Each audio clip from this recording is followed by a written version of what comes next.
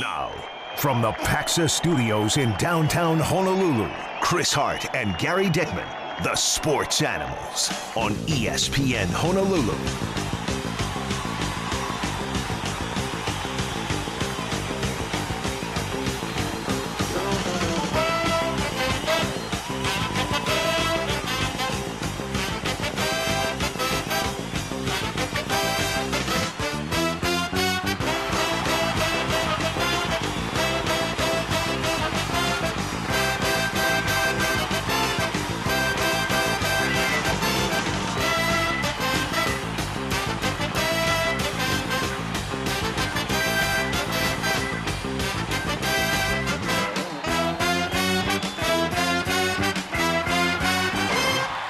Good morning. Welcome to the Sports Animals on ESPN Honolulu. Gary Dickman and Tanner Hayworth. Chris will be with us a little bit later this morning, and it is finally Super Bowl week.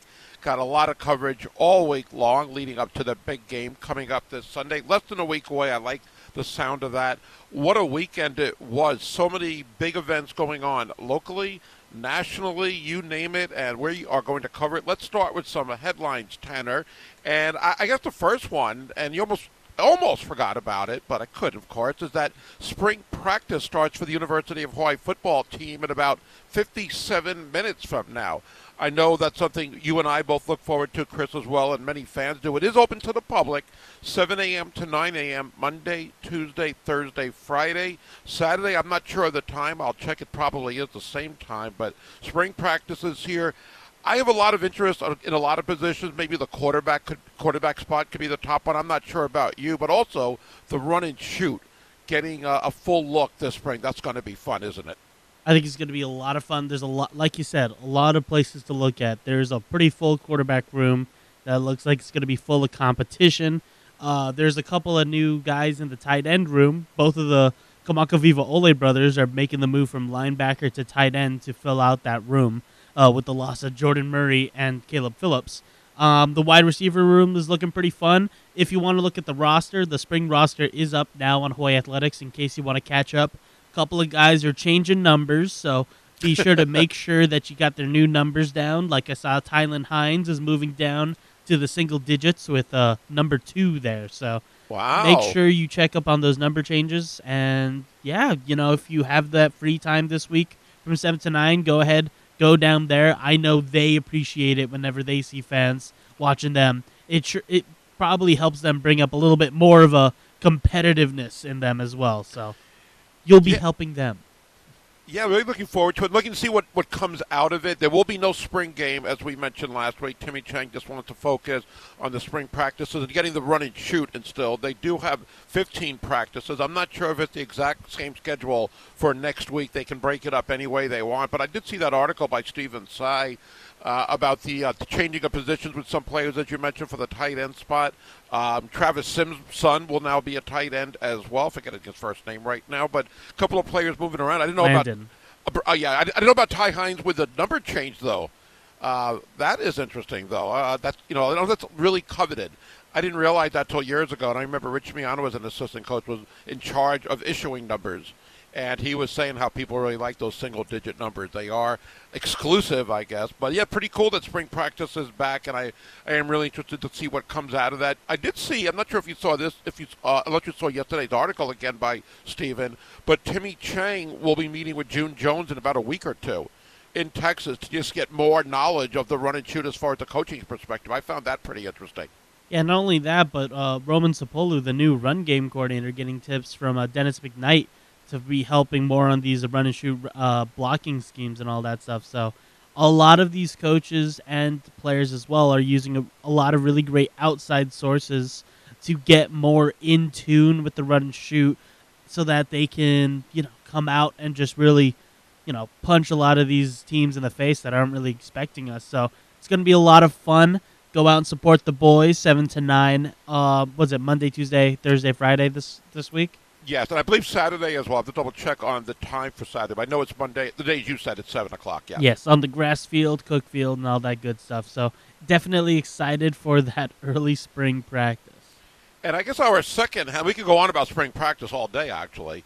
The second headline, I guess our national nightmare is kind of over. Kyrie Irving is gone. Some of the headlines in New York, Kyronara, I got to get a few of them. There were some really clever ones there, but I guess good riddance is what you could say. I am wearing my Kyrie Irving shirt for the last time that says Brooklyn Nets on it. Another one headline is, you can mav him going to the Dallas Mavericks. You know, it's too bad he had to go, but he did have to go. And the Nets, I think actually in a way Kyrie might have done the Nets a favor, because if he would have gotten, well, he didn't get traded by the trade deadline. He was going to be a free agent. They get nothing in return. They now get something in return. There was talk he might have sat out the rest of the season.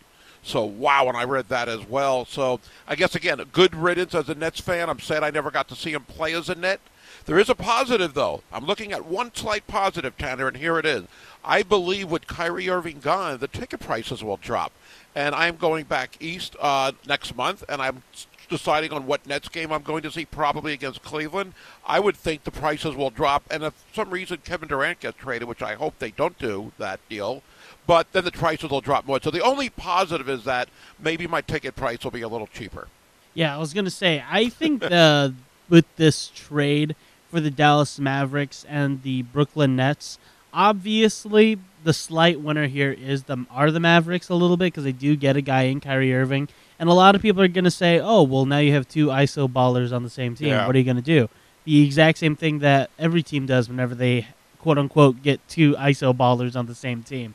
It never really feels like that becomes a real issue in a lot of NBA teams. But the thing is going to be is how is this going to affect Luka's, full effect of, having the ball a lot.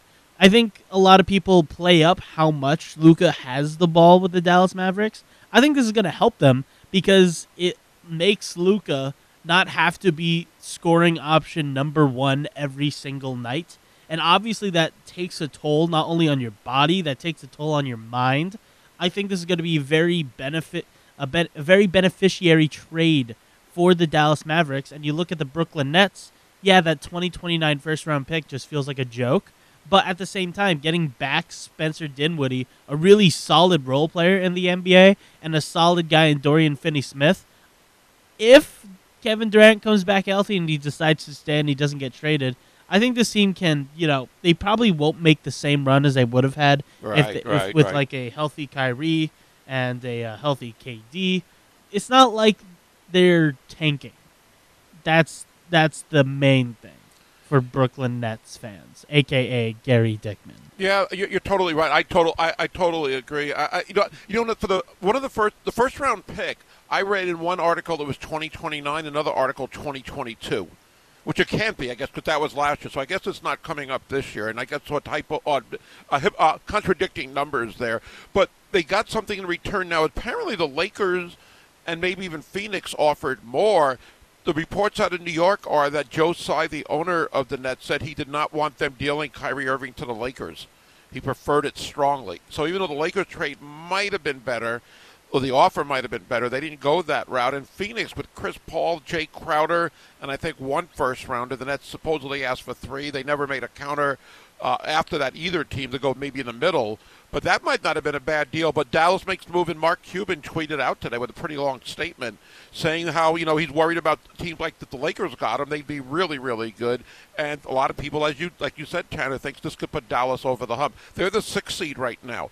But one of the things I think interesting, as you also said about Luka and Kyrie coexisting, think about this, you and everybody.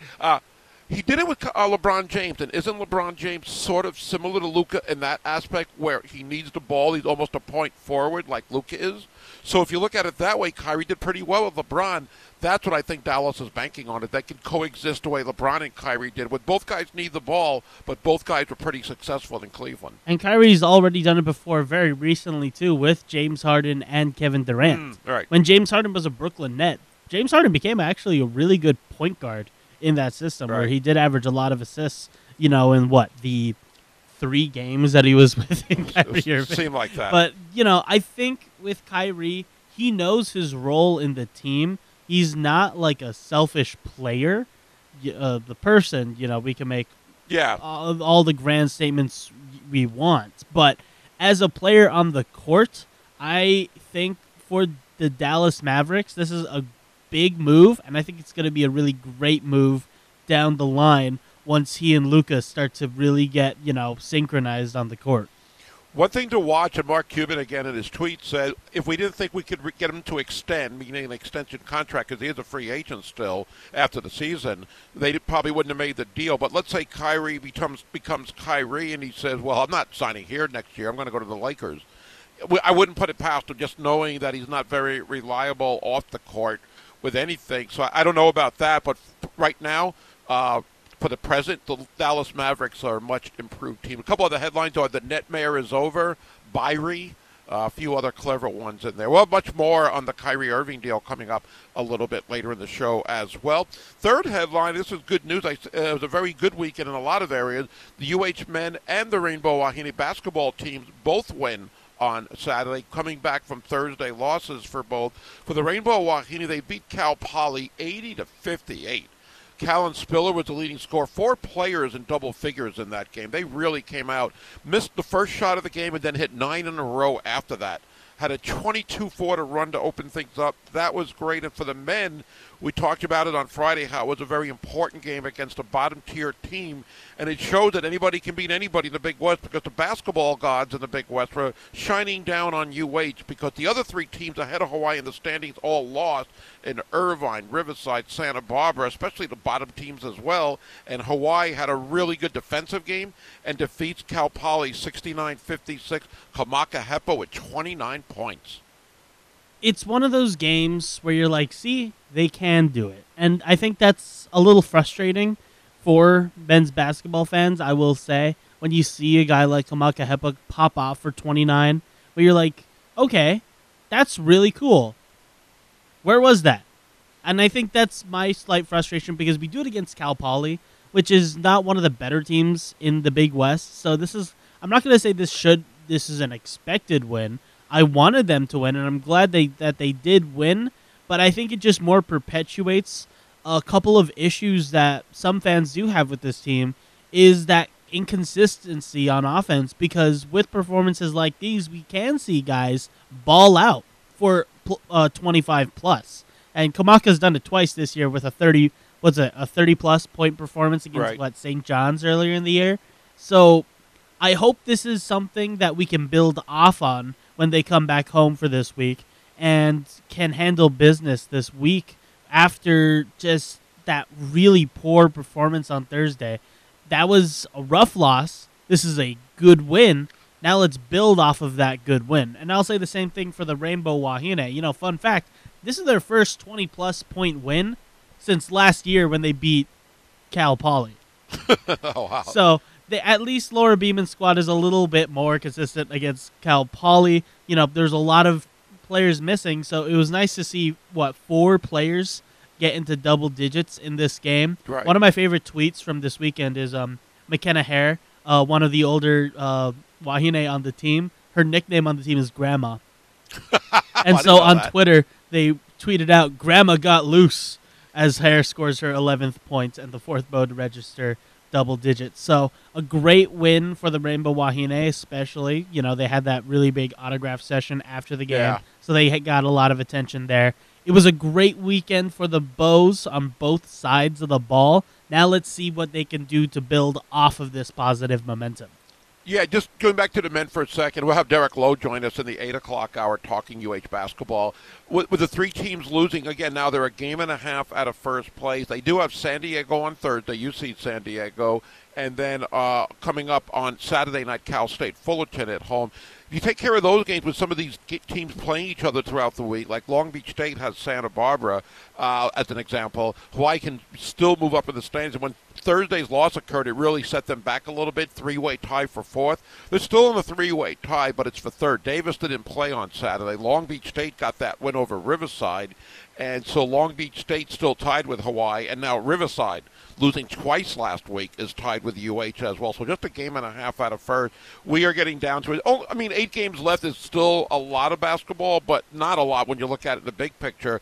And every week it gets smaller and smaller as far as how you can make up for it. But last week, a good game. And Jovan McClanahan didn't have a great shooting night, but he did have those 9 points, 5 rebounds, and he seems like he's a pretty good rebounding guard for that side. 6 assists to 1 turnover. I love that. And for the team, 11 assists on 19 field goals. Thursday night, it was only 5 assists on 24 field goals.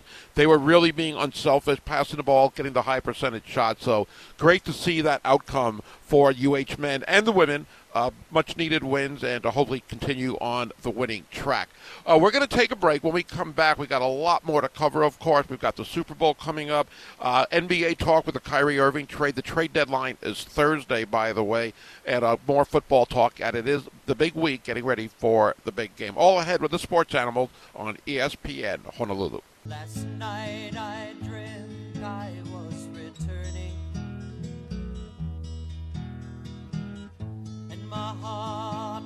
Harry Dickman and Tanner Hayworth, the Sports Animals on ESPN Honolulu, 92.7 FM and 1420 AM. You can always call or text at 808-296-1420. We did get an early text, and thank you for the text, saying that Timmy Chang said in his interview that there are no weekend spring ball practices currently scheduled. Okay, I knew the Monday, Tuesday, Thursday, Friday. I thought there might have been one on Saturday, but there'll be 4 a week for this week. Thank you for that. I just got a couple more thoughts on the Kyrie Irving deal for at least for this hour, and then we'll move on to some other football topics. You know, there's talk that the Nets are going to move some of those draft picks that they got and maybe try to get another veteran. I guess we also want to hear from Kevin Durant and what he thinks. And I wondered what it would have been like if Kevin Durant was reunited with Russell Westbrook at the OKC. That would have been something to see. What I'm reading back east, with all the comments on social media and everything, is that Nets fans aren't upset with Kyrie as much as they're upset with management. And think of this. From way back, well, I guess it was a while ago. It's probably about 9-10 years ago now. They make the big trade for Paul Pierce, Kevin Garnett. I said that day on this show that will not work. They were too old to be that impactful, and the Nets gave up a ton of draft picks. One of them turned out to be Jason Tatum, as it turns out. It just wasn't going to be a good trade, but they became a bigger story because they had, future Hall of Famers on their team. The problem was they were at the end of their careers. They never did anything during that stretch. I think they won 1 playoff series, move on a few years of really playing bad with that, rebuilding plan. Then they get Durant, as we know, and Kyrie on that same day of free agency. Didn't work out the first year. They get James Harden, but this has been an awful mess is my point. And, I don't think anybody could have predicted that James Harden, Kyrie, and Durant would work out this badly. Durant could have been gone over the summer. How do you lose all that after acquiring all that? It's really sad. And, I know Chris has strong comments, and I'm glad he's not here yet, but he will be here soon. I imagine his first comments are going to be about Kyrie, as he texted you and I on Friday and a little bit yesterday as well, I guess. But that they really turned this into a mess. And I do blame Kyrie. I think on the court, you and I know Tanner, he's great. He's great on the court. Off the court, he's almost the opposite. And he's just too much baggage, too much of a problem, too much of a head case. And it's unfortunate because they never got a chance to show what they could have done on the court. I don't know if they'll ever get this good on paper again. And maybe it is time to change general managers with Jon Marks. He's got to take some of the blame because he was trying to make too much of this where it looked like, again, it should work. But it wasn't going to. You could kind of tell that from day one with everybody having their own agendas. And not a happy day for Nets fans, that's for sure. Well, when I look at this, Kyrie Irving, as much as a lot of dumb decisions he made, he still did a lot of good stuff off the court, I will say. And he did, you're right. He did a lot of really great stuff. He's been one of the more vocal supporters of the WNBA. So I don't want to make him out to be this massive supervillain. He's obviously someone who is just, curious and is just misinformed. And I just hope that him going to Dallas is somehow going to help that. I'm not sure how much of that is going to help. When I look at this whole situation of the Brooklyn Nets, I can't help but to look at one guy that kind of helped orchestrated the entire thing, and it didn't work out in his favor, no matter how much he wanted it to work. I got to put this on Kevin Durant, because he wants to be out here. He wants to have his own team. He had 2 teams where he was not really the leader, but he was someone that you could depend on, and he had situations carved out for him in the Oklahoma City Thunder and the Golden State Warriors. In both of those teams, he had amazing situations in which, if you didn't really look past a lot of things, it looked like he was having a good time and was being a great teammate. But he wants to have his own team. He wants to do his own thing for once. He goes out to Brooklyn. He orchestrates, getting Kyrie, getting James Harden. Then somehow James Harden wants to leave, so now they have to figure out something. And now Kyrie Irving wants to leave, so then Kevin Durant wants to leave. And then they're like, oh, wait, Kevin, come on. And he's like, okay, I'll stay. And then Kyrie's like, okay, I'll stay. Okay, never mind. I want to leave too again. So I think what Kyrie needs is someone to help lead the team, like with LeBron James. When he was with LeBron, not a lot of this stuff really came out other than, the whole Earth is flat stuff. Right. Like, other than that, that's like a mild conspiracy that I think everyone can be like, okay, that's kind of weird, but hopefully he kind of learns. But then once LeBron is gone, all of this really starts to, come out of the woodworks. And I think Kevin Durant just needed to be a better leader for that team, something of which that he could never do. So I got to kind of put it on Kevin Durant here, because as much as he touts himself of wanting to be the leader of the Brooklyn Nets, I don't think a single time when he was a member of the Brooklyn Nets I ever really felt that he was a true leader, other than when his foot was on the 3-point line. Actually, you bring up some really, really good points, especially about OKC and Golden State. You're totally right. I don't even think of it that way sometimes. I don't think he orchestrated the Harden deal as much as Kyrie. He probably approved it, though, and I'm sure he was fine with him. So that part, that's just a sidebar. That doesn't really matter.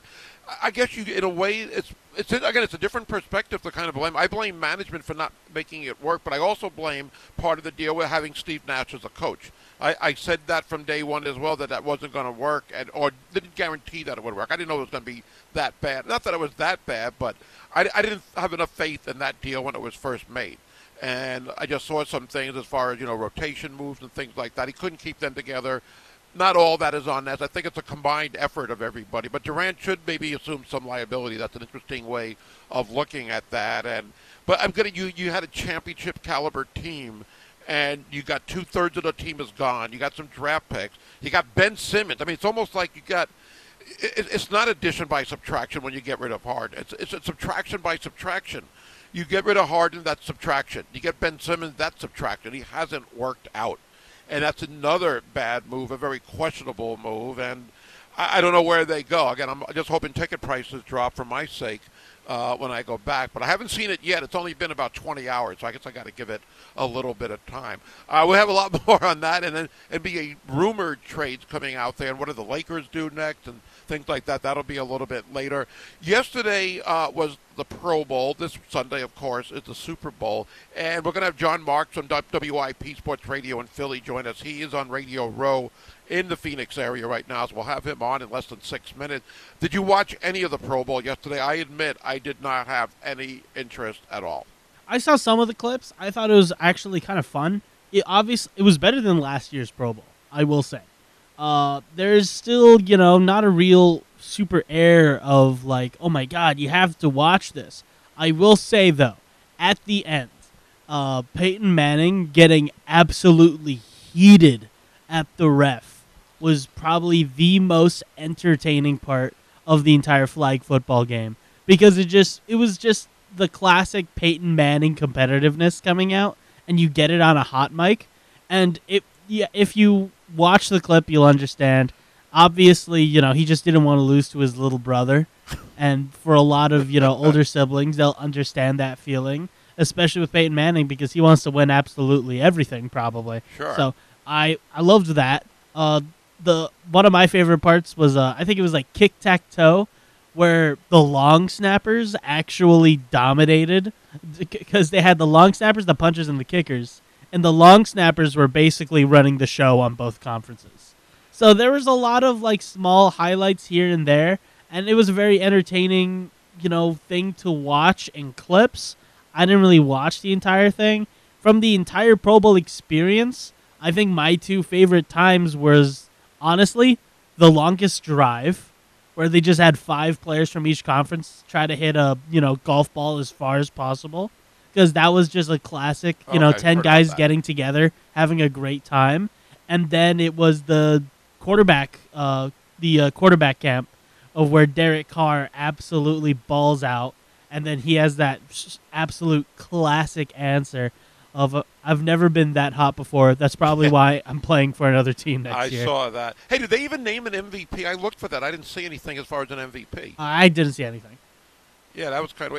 I read actually really good results, and reviews after it. I did watch I watched highlights, and I watched some of the pictures and videos and stuff like that making the rounds. Josh Jacobs, before the festivities, said, and I quote, "This is stupid."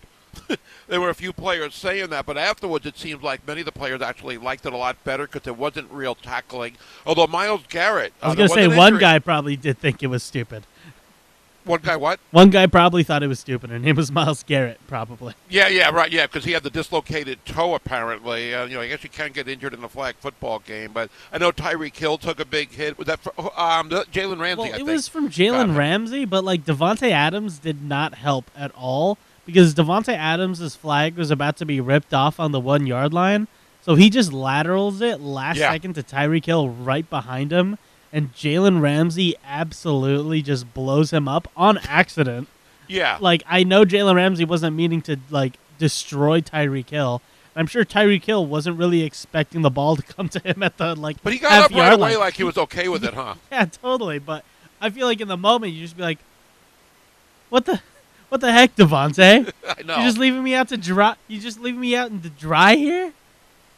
But he was trying to get a score for his team. So, that was a cool play. I saw that one, and that was one of the more entertaining plays, that's for sure. But again, good reviews. Only 56,500, I guess there. I know the stadium holds more than that, Allegiant Stadium.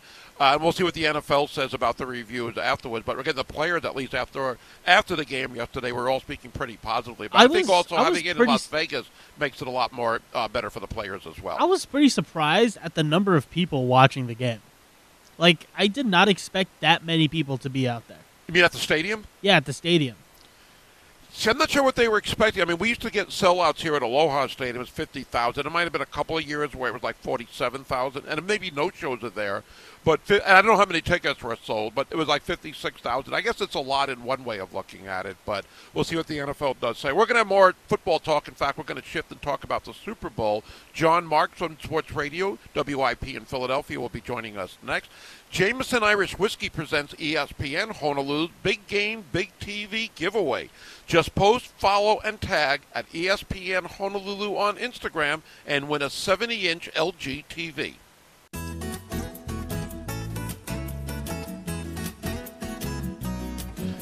It is Super Bowl week. Finally, it is here. The Eagles and the Chiefs. Of course, this is your exclusive home for Super Bowl 57, ESPN Honolulu. We're going to find out a little bit more about what's going on from the Philadelphia Eagles perspective as we are joined here on ESPN Honolulu via the Aloha Kia Hotline. He's with Sports Radio WIP in Philadelphia. Once again, Jon Marks. John, I know you're in the Phoenix area right now on Radio Row. I'll start with this. I think I know the answer, but I'm going to get your take. If the Eagles somehow don't win on Sunday, will the Eagles fans be okay that Andy Reid wins another Super Bowl? You know what, Gary? I think that the fact that the Eagles have won a Super Bowl, it would take away the sting.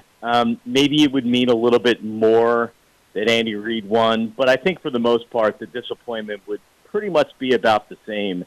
Winning that one Super Bowl in 2017, 5 years ago, it took away a lot. So if the Eagles were looking for their first Super Bowl and they lost to Andy Reid, totally different story. But I think as it stands right now, we're the Andy Reid thing's kind of finished with the Eagles. Oh, interesting. It makes an interesting topic, I think. Obviously, it's a storyline as well as the Kelsey Bowl, I guess, with the Kelsey brothers as well. I know the last time we had you on, I know we touched upon this, but Howie Roseman, the GM, when I think about this, what he's done, getting the Eagles to 2 Super Bowls within such a short period of time, to 2017 to now, 2 different head coaches, 2 different starting quarterbacks. I mean, that just is incredible. I think he deserves probably even more credit than Nick Sirianni. Yeah, it's remarkable. Like you said, it's the first time 5 years apart, 2 Super Bowls, different head coach, different quarterback. And when you look at the roster, the 2022 roster, he has his fingerprints all over it. A.J. Brown, they traded a first-round draft pick. They gave him a big contract. but they had the extra draft picks because he's very good at accumulating resources and things like that. Some of the signings they had, Hassan Reddick was a 3-year contract. Now, he got paid a little bit of money, but Reddick hit 16 sacks in the regular season, has 19.5 sacks in 19 games, including the postseason. James Bradbury was a 1-year contract. So when you look at what he's been able to do, which is you already had a good roster, now you add pieces. He did it in 2017, and it helped win the Super Bowl. He's done it again this year. He's done a great job. They have another first-round draft pick, so the Eagles have 2 first-round draft picks next year. They have the Saints' first-round pick. They have another second-round pick in 2024. So you still have a bunch of draft picks. You have some cap space to sign guys as well. It'll be difficult because now you have to say, hey, are we re-signing guys even though we shouldn't because they helped you get to a Super Bowl or win a Super Bowl? But he's clearly one of the best GMs in the National Football League, that's for sure. Jon Marks from Sports Radio WIP 94 in Philadelphia, joining us here on ESPN Honolulu via the Aloha Kia hotline. I was also thinking back to this, and it wasn't that long ago that the Philadelphia Phillies were in the World Series. Right now, pretty good sports year for Philadelphia. The Sixers are looking good. Maybe not yesterday against the Knicks, but overall, Philadelphia's a happening sports town, even more so these days, aren't they? Yeah, and the Phillies thing, I think a lot of people thought they could be a playoff team, but going to a World Series, going to Game 6 of a World Series, took everybody by surprise. And then this Eagles team this year, I thought they would be a playoff team. I thought they could win a playoff game. Who knows? Maybe in the NFC Championship game. I didn't see a result where they're actually favored in the Super Bowl over the Chiefs. I mean, think about that. They're favored in the Super Bowl over the Chiefs and Andy Reid and Pat Mahomes. So it's and the 76ers are rolling too, but it's been it's been a good run here from October until we're now in February. It's been a good couple months here to be a guy that covers the teams on a daily basis. Now, I didn't mention the Philadelphia Flyers. I know they're struggling a little bit. I guess you can't have everything, but so far I'm sure they're feeling pretty good about things. And, of course, a victory on Sunday even more so. What do you look at as far as some of the keys to victory for the Eagles? And I guess I'll start with this. If it's a close game or if the Eagles are trailing in the fourth quarter, can Jalen Hurts beat the Chiefs' defense with his arm? Yeah, it's actually something we talked about last week, which was, what would you rather be? Would you rather be in the lead, Chiefs have the ball with a minute and a half left, or you're behind and you have the ball? How many times have we seen Pat Mahomes come back and with seconds left on the clock and get a win? But I do think that Jalen Hurts, just because he's so dangerous with his legs, that if you need a score and there's not a lot of time left, he can move the chains with his threat of running. There's only been a couple times this year where they've actually needed that, but the times they've needed it, Hurts has done it. So he's certainly a big X factor. If this game, Gary, is a shootout, I don't think that favors the Eagles. I would want to play this game in the 20s. So I think if both teams are scoring in the 20s, that's for me a formula for the Eagles winning a close game. With their great defense, how do they slow down? I know you can't stop Mahomes and Travis Kelce. With Kelce, it seems like he's so often open. I don't know how you really cover the guy, but also Mahomes and what he's been doing of late, and really this whole career. How does the Eagles' defense try to at least slow them down?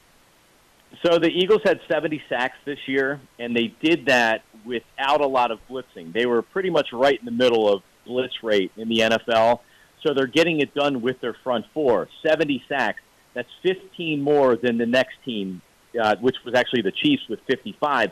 So you're getting to the quarterback. We know Pat Mahomes is very good back in that pocket. He's very difficult to deal with, just kind of scooting around and throwing the ball. But the Eagles' defense, because they don't blitz, they have more people back in coverage. So you're not going to beat them over the top. They don't have Tyreek Hill like they did, so you don't even have to worry about that. I think what the Eagles do is they try to keep everything in front of them. They're going to get beaten, they're going to have to do it without making mistakes. The Chiefs not making mistakes, and they're going to have to be, like I would double Travis Kelce. I would take away the middle of the field, and I would try to make them beat me with the outside receivers. See, now we're talking about the chess match of it, and this is where we are right now. To where, all right, we know Mahomes is great, we know Kelce's unbelievable. They have other good guys. How do you stop them? And I think the Eagles try to keep everything in front of them and not allow for the big play and make them earn their points. I know you're in the Phoenix area getting ready for the game. Tonight is opening night Used to be I forget what they called it on that Tuesday afternoon in years previously, but now they have the opening night with all the media there. Can you give us a sense of what that atmosphere is like? I have not been to one, so I will be there tonight, and I'll certainly let you know. I know that the NFL has wisely made a big deal about it. Now it becomes a TV event, right? So we'll see what it's like tonight, and it should be pretty cool. Do you get the sense a lot of Eagles fans will be able to make the trip and get tickets for this game? Yeah. If you just go by the sites, the StubHubs, the TickPicks, or whatever, the majority of the tickets being purchased on there are coming from zip codes in Pennsylvania, New Jersey, and Delaware, where you see a lot of Eagles fans. Not to say that there won't be Chiefs fans at the game, because certainly there will be, but I think that as usual, Philadelphia Eagles fans will be sticking out like a sore thumb here in Arizona. Well, we'll see if they be able to climbing the telephone poles like they did a couple of weeks ago and in the last Super Bowl win. I know they had a good time there, but hopefully they'll be able to celebrate on Sunday. We've got to see how that plays out. John, I know you're getting ready for a busy week. We appreciate your time. Thanks for joining us, and good luck to the Eagles on Sunday. Thanks, Gary. Appreciate it. Aloha. All right, thank you so much. Jon Marks from Sports Radio WIP in Philadelphia joining us here on ESPN Honolulu via the Aloha Kia hotline. At Aloha Kia, you know a guy. You know, Tanner, we talked about the Super Bowl a little bit. I don't know. I haven't really heard your pick yet. And I'm not sure I guess my pick is I want the Chiefs. And I wouldn't say, I could tell Jon Marks that. But I want to see Marcus Kemp get another ring. Even though he hasn't played a lot, it's still pretty cool. I'm not going to be upset either way. What about you? I'm not going to be upset either way. I think I'm still debating in my head on who I think it is. I think if I was asked right now, I think I would lean towards the Chiefs just because there are some moments where that Eagles offense does lag a little bit. And as good as their defense is, it's still Patrick Mahomes. So it's really hard to go against him. I think it's probably going to be a close one, though. I think it'll probably be like a 37-34 kind of game. Now, are you saying that because of what was leaked over the weekend? What was leaked? There was a report. I have to find out exactly. Some computer or some website that predicts the game, they actually predicted the final score. They didn't predict it, actually. They printed it like this was the after-the-game headline, and the score was 37-34. And some people are wondering, hey, now would that mean it's rigged, that the NFL already knows what the score will be? And I believe it was the Eagles winning. But that was kind of like going sort of viral over the weekend. And I'll get the exact info on that. In fact, I'll do that coming up. We'll take a quick break. We'll come back, and I'll tell you about that and if people are believing that. I know you weren't aware of it, so you get a pass on that. But we'll talk about that a little bit more with the Sports Animals here on ESPN Honolulu, 92.7 FM and 1420 AM. La, la, la. Oh, pretty girl, I like you. Just can't find words to say I really do. I'm admiring you, desiring you, just loving. Gary Dickman, Tanner Hayworth here. Chris will be with us next hour, and I'm sure he'll have a lot to talk about. We got the festivities last night for the UH baseball team, and that seemed like a lot of fun, seeing some of the pictures and videos on Twitter and social media. A lot of Super Bowl talk. If you've got any thoughts on the big game, give us a call or a text at 808-296-1420. We'd love to get your thoughts on the game. We got a lot of UH basketball talk we'll get into. NBA trade deadline is coming up Thursday. So I mentioned before the break how, and it wasn't anything, I wouldn't say it went viral, but it was probably trending on Twitter in certain areas at least, about the Super Bowl. And there was this Pro Football Reference leaked something. It almost looked like a Wikipedia listing when you see the screenshot of it. They listed the final score, 37-34 Eagles.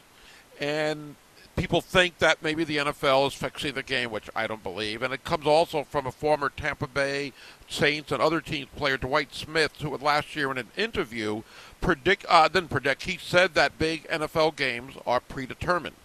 Again, I don't believe this for a minute, but I'll bet there are people, Tanner, that will take that score, think it's legit, and they're going to bet that way just because of this leak, so to speak, as far as the Super Bowl on Sunday. Good for them. I mean, I also like to be easily swayed by misinformation, so it's And you know me. It's always good for them. So I mean, I'd rather just talk about the game rather than just like people always going on about how everything is predetermined and all that good stuff. Good for you, man. It was a funny joke when Arian Foster did it, but I think this whole script thing is getting a little old, in my opinion. Yeah, I mean, again, I think it's ridiculous. But again, there's going to be people who are going to bet that way. And now, after we see this over the weekend, we're talking about it. What will you say next Sunday night, Monday morning, if that is the final score? Cool. That's a really common score between two great offensive teams. Because that obviously I wasn't swayed by that prediction. If me, a 23-year-old, can say, oh, this score they'll probably both be in the 30s and in two scores, but it would make sense in terms of scoring points. I don't think it's going to be that, insane to think that a 37-34 score is possible. And if it's predicted, good for them, man. I saw this over the weekend as well. This was kind of crazy as well. For this season, including the playoff game, can you guess what the point differential is between the Philadelphia Eagles and Kansas City Chiefs? No. There is none. They both scored exactly 546 points through the playoffs. I mean, there's so many different things you can break down. I mean, that one is pretty cool because it's exact, and it includes the playoffs, not the regular season. Then that wouldn't give me an inclination. Playoffs? Including the playoff, they both scored 546 points. Okay. Including, yeah. So, and they both play. Now, the Eagles had one less game. No, actually, they did. They both had that bye in the first round, I guess. They both had one seed. But that's still incredible. 546 points for both teams.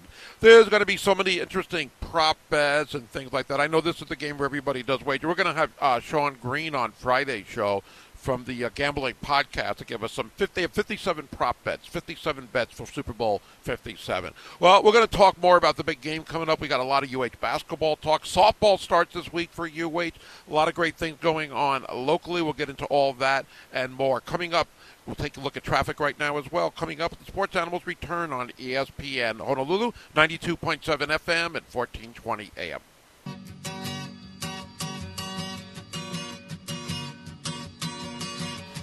Sports Animals on ESPN Honolulu, 92.7 FM and 1420 AM. Gary Dickman, Tanner Hayward. Chris Hart will be with us in just a little bit.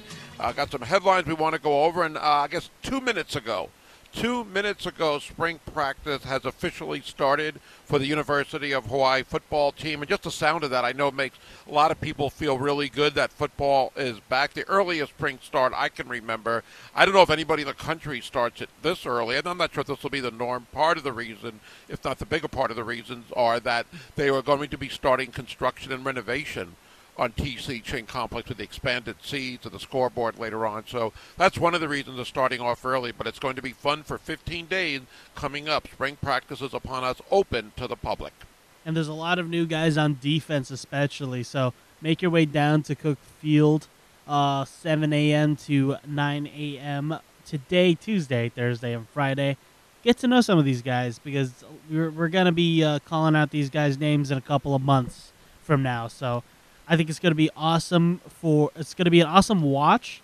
It's going to be awesome for the players to see all the fans come out and support them, especially in the early mornings during the week. Do you know offhand, and I'm not sure if there's an answer yet, but do you know offhand if any of the players that have signed either in December or last week are going to be attending spring practice? I mean, some of them could be early enrollees. I know that's not a lot of them that I've heard, or any of them that I've heard, but I'm just wondering if you heard anything on that line. Yeah, so Hawaii football did release their spring football roster, and included on it is a lot of the JUCO guys mostly. I don't remember seeing a lot of the freshmen coming out especially. Right. And, of course, I'm just looking it up right now just to confirm. I mean, the freshmen or the younger guys that are making the way out seem to be kind of the walk-on guys. There's, the Dylan Gebbia, the quarterback, who is going to be a walk-on freshman. So he'll be here? A lot of the Okay. younger guys seem to also be the gray-shirted guys, like Makana Meyer from Mililani, Tasi Tadio from St. Louis, Malaki Teo, also a gray-shirted guy. But if you're looking at really young guys, they're going to be walk-ons or gray shirts. But I don't see any early enrollee high school kids being in. But a couple of JUCO guys did make their way through. I do remember seeing their name. I do remember seeing, I think it was Justin Sinclair's name I saw as well. And Freddie Pelling, the 6'9", 300-pound offensive lineman from Garden City in England. He'll be hard to miss. Yeah, definitely very hard to miss. A lot of really fun guys to keep your eye out on. And a lot of, local names that, you aren't going to be seeing by the time we get to the regular season just due to, roster restrictions and all that stuff.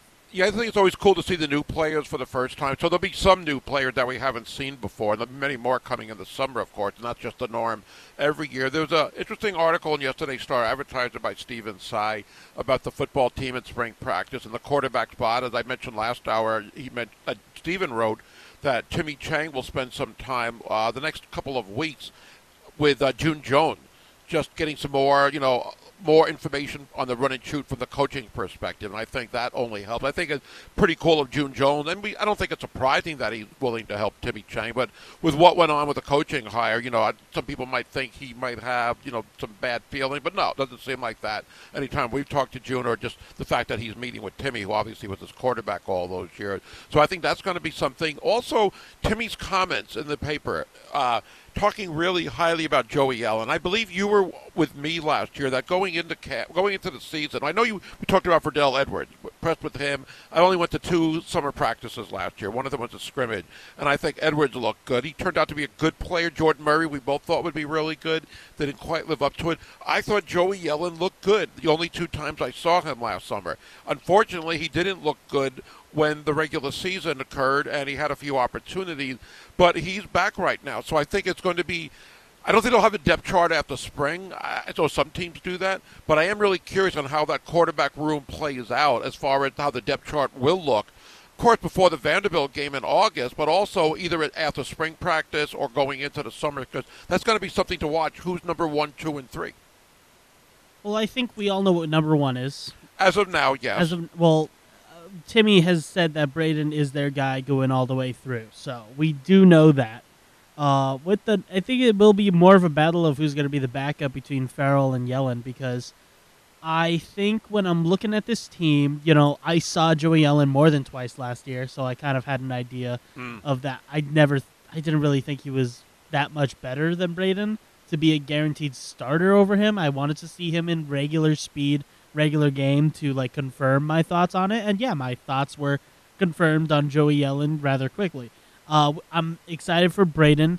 He got a lot more personal, teaching from Timmy Chang over the regular season once he became the number 1 guy. I think when I'm looking at this quarterback room, especially with a guy like Joey Yellen, you're looking at guys to help Braden be competitive. You don't want him to be complacent. And I think there's a lot of arms in there to make sure that iron will sharpen iron, as well as Timmy Chang also getting in Braden's face to let him know, hey, this is what you're doing wrong. You could be faster with your release here. Stuff that he did in the regular season once Braden was named the starter and we knew that he was going to be the guy for the rest of the season.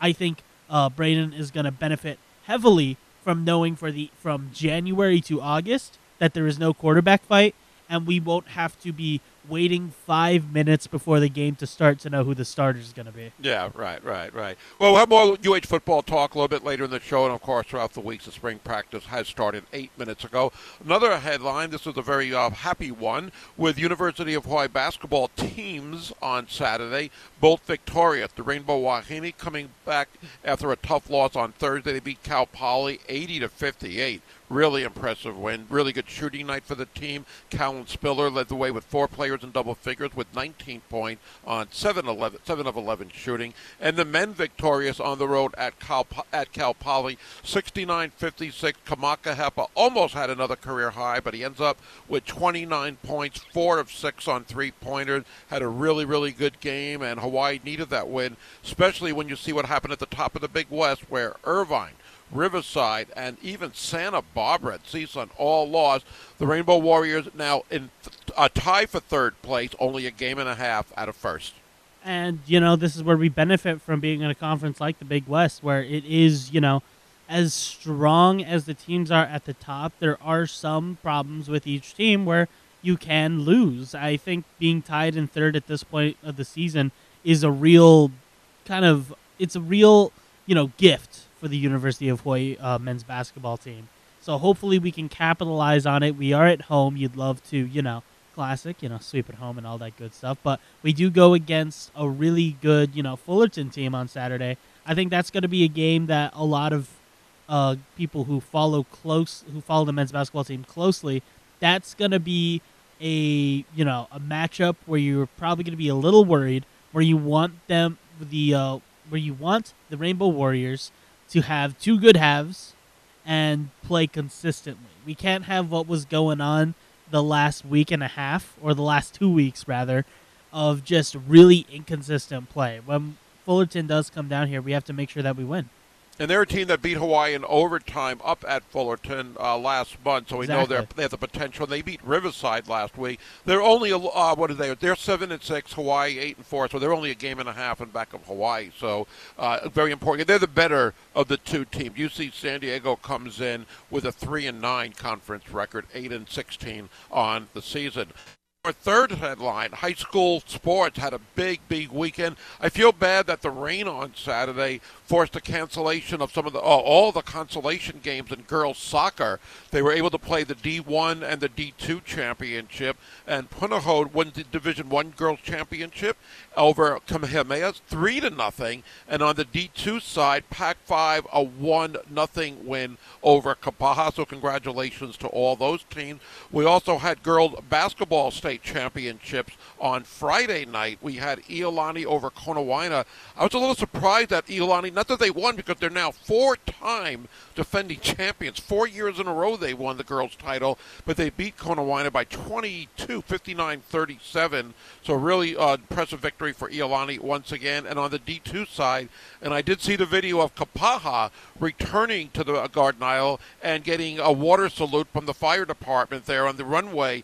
They defeat Hanalani 54-37. So some great high school sports with those two sports going on for their championships. And today we start the D1 championship, or the tournament for boys basketball, and it's going to be fun. It is the Heidi and Cook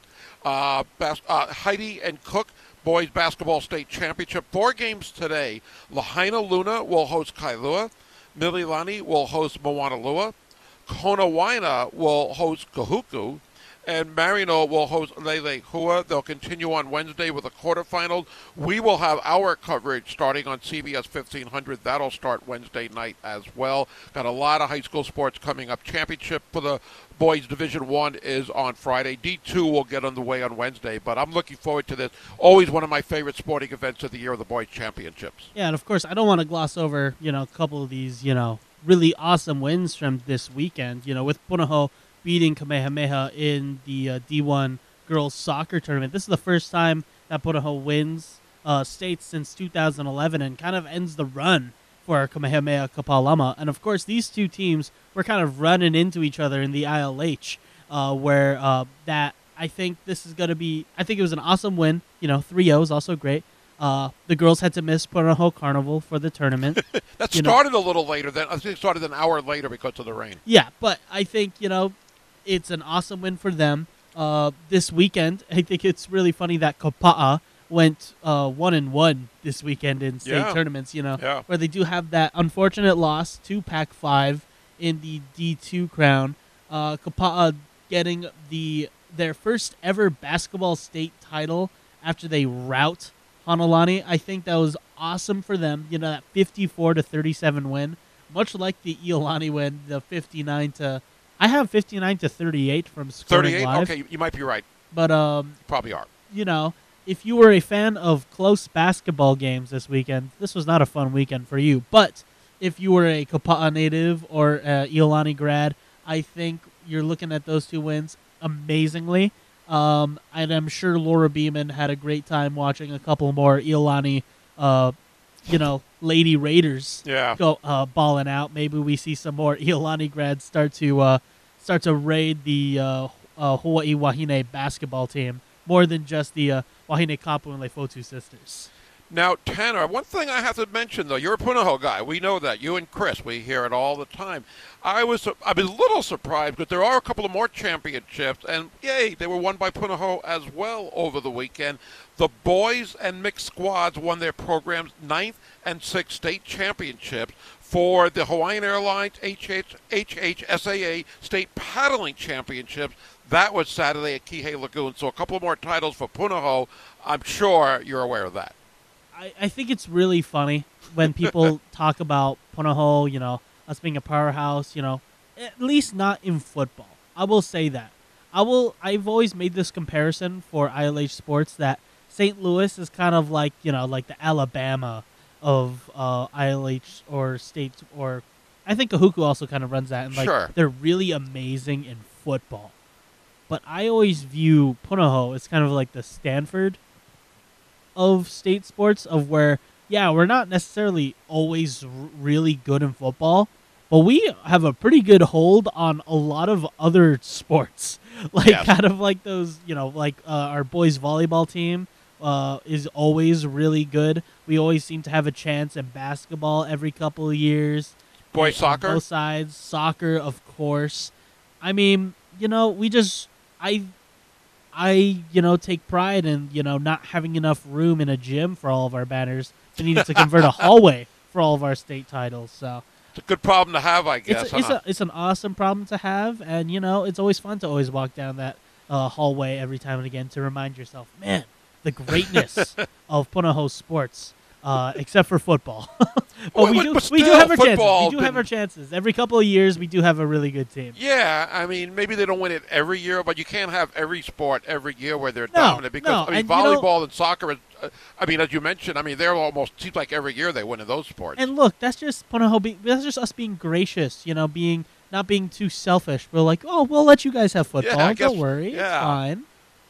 You want to share the wealth. Share the wealth. What I wondered about is, I wonder what the conditions were like when they were paddling on Saturday. I don't know where Probably you were Saturday. Murky. That definitely. But I guess I didn't hear anything about conditions there. But it was at Kihei Lagoon on Saturday, and I guess maybe if they did it later in the day, it wasn't that bad because all I heard on Saturday was thunder. So that's all I have for you.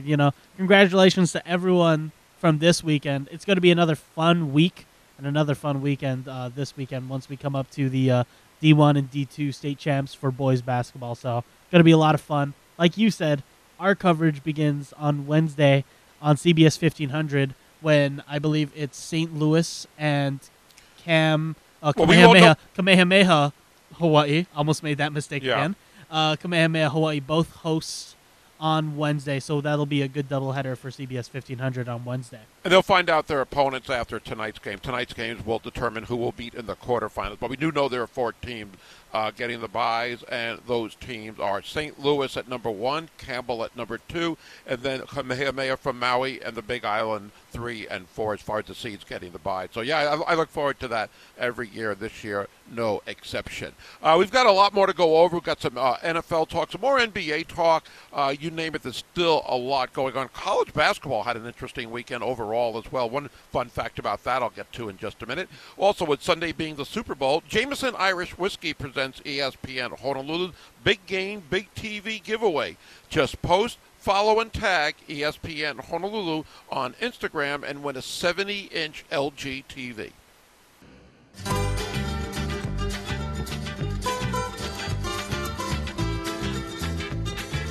Gary Dickman, Tanner Hayworth on ESPN Honolulu. If you have a comment, question, give us a call or a text at 808-296-1420. We'll talk a little bit about college basketball and what a week it was. In the last 7 days, 2, 3, 4, 5, 6, 7, 8, 9, 10, 11, 15 of the top 25 teams lost.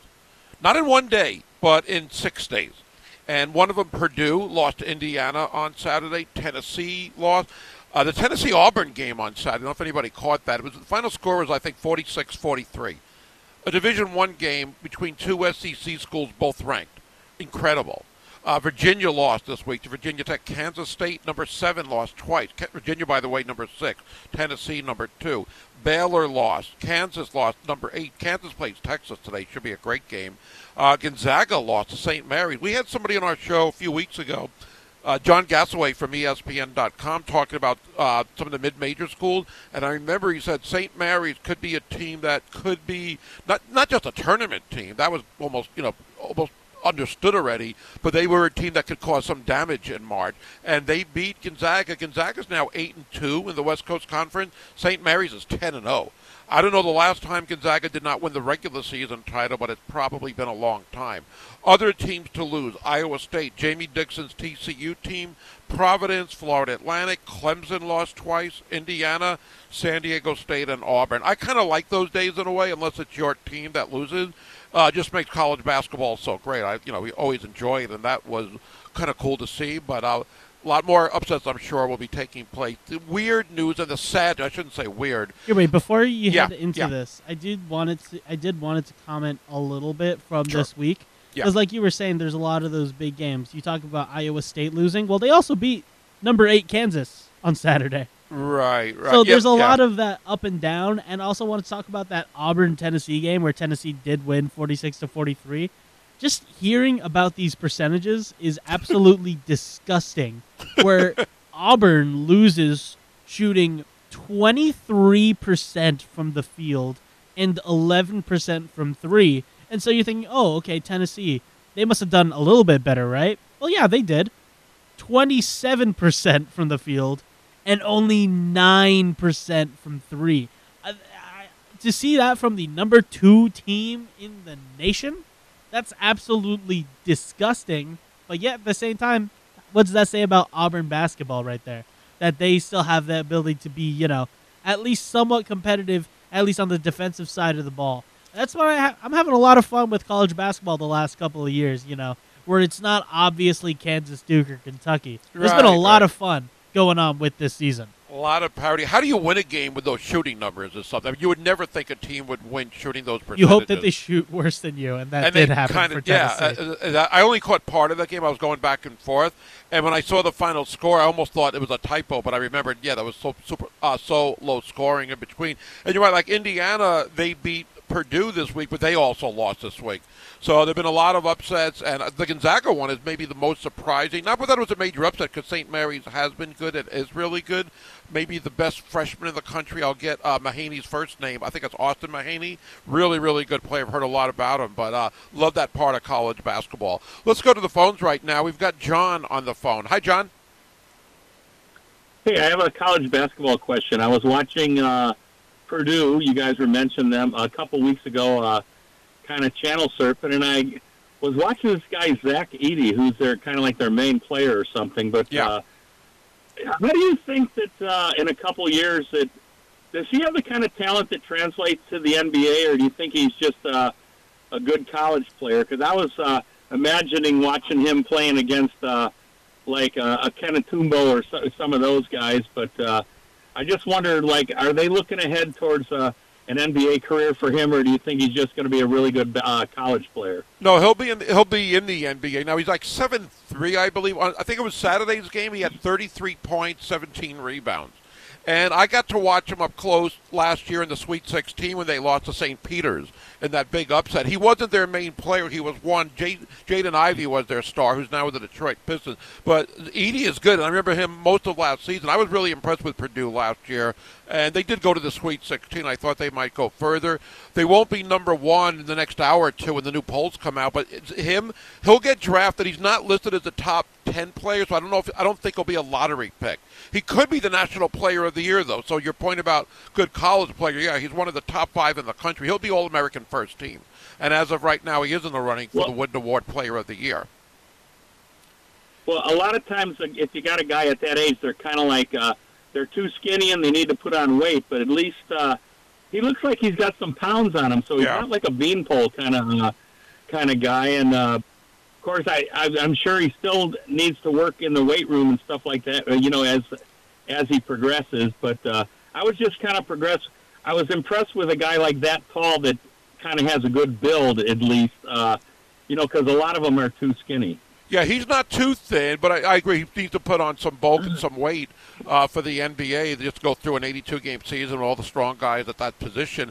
Again, I'm not going to predict how good he'll be in the NBA. I would assume he'll be a first-round draft pick.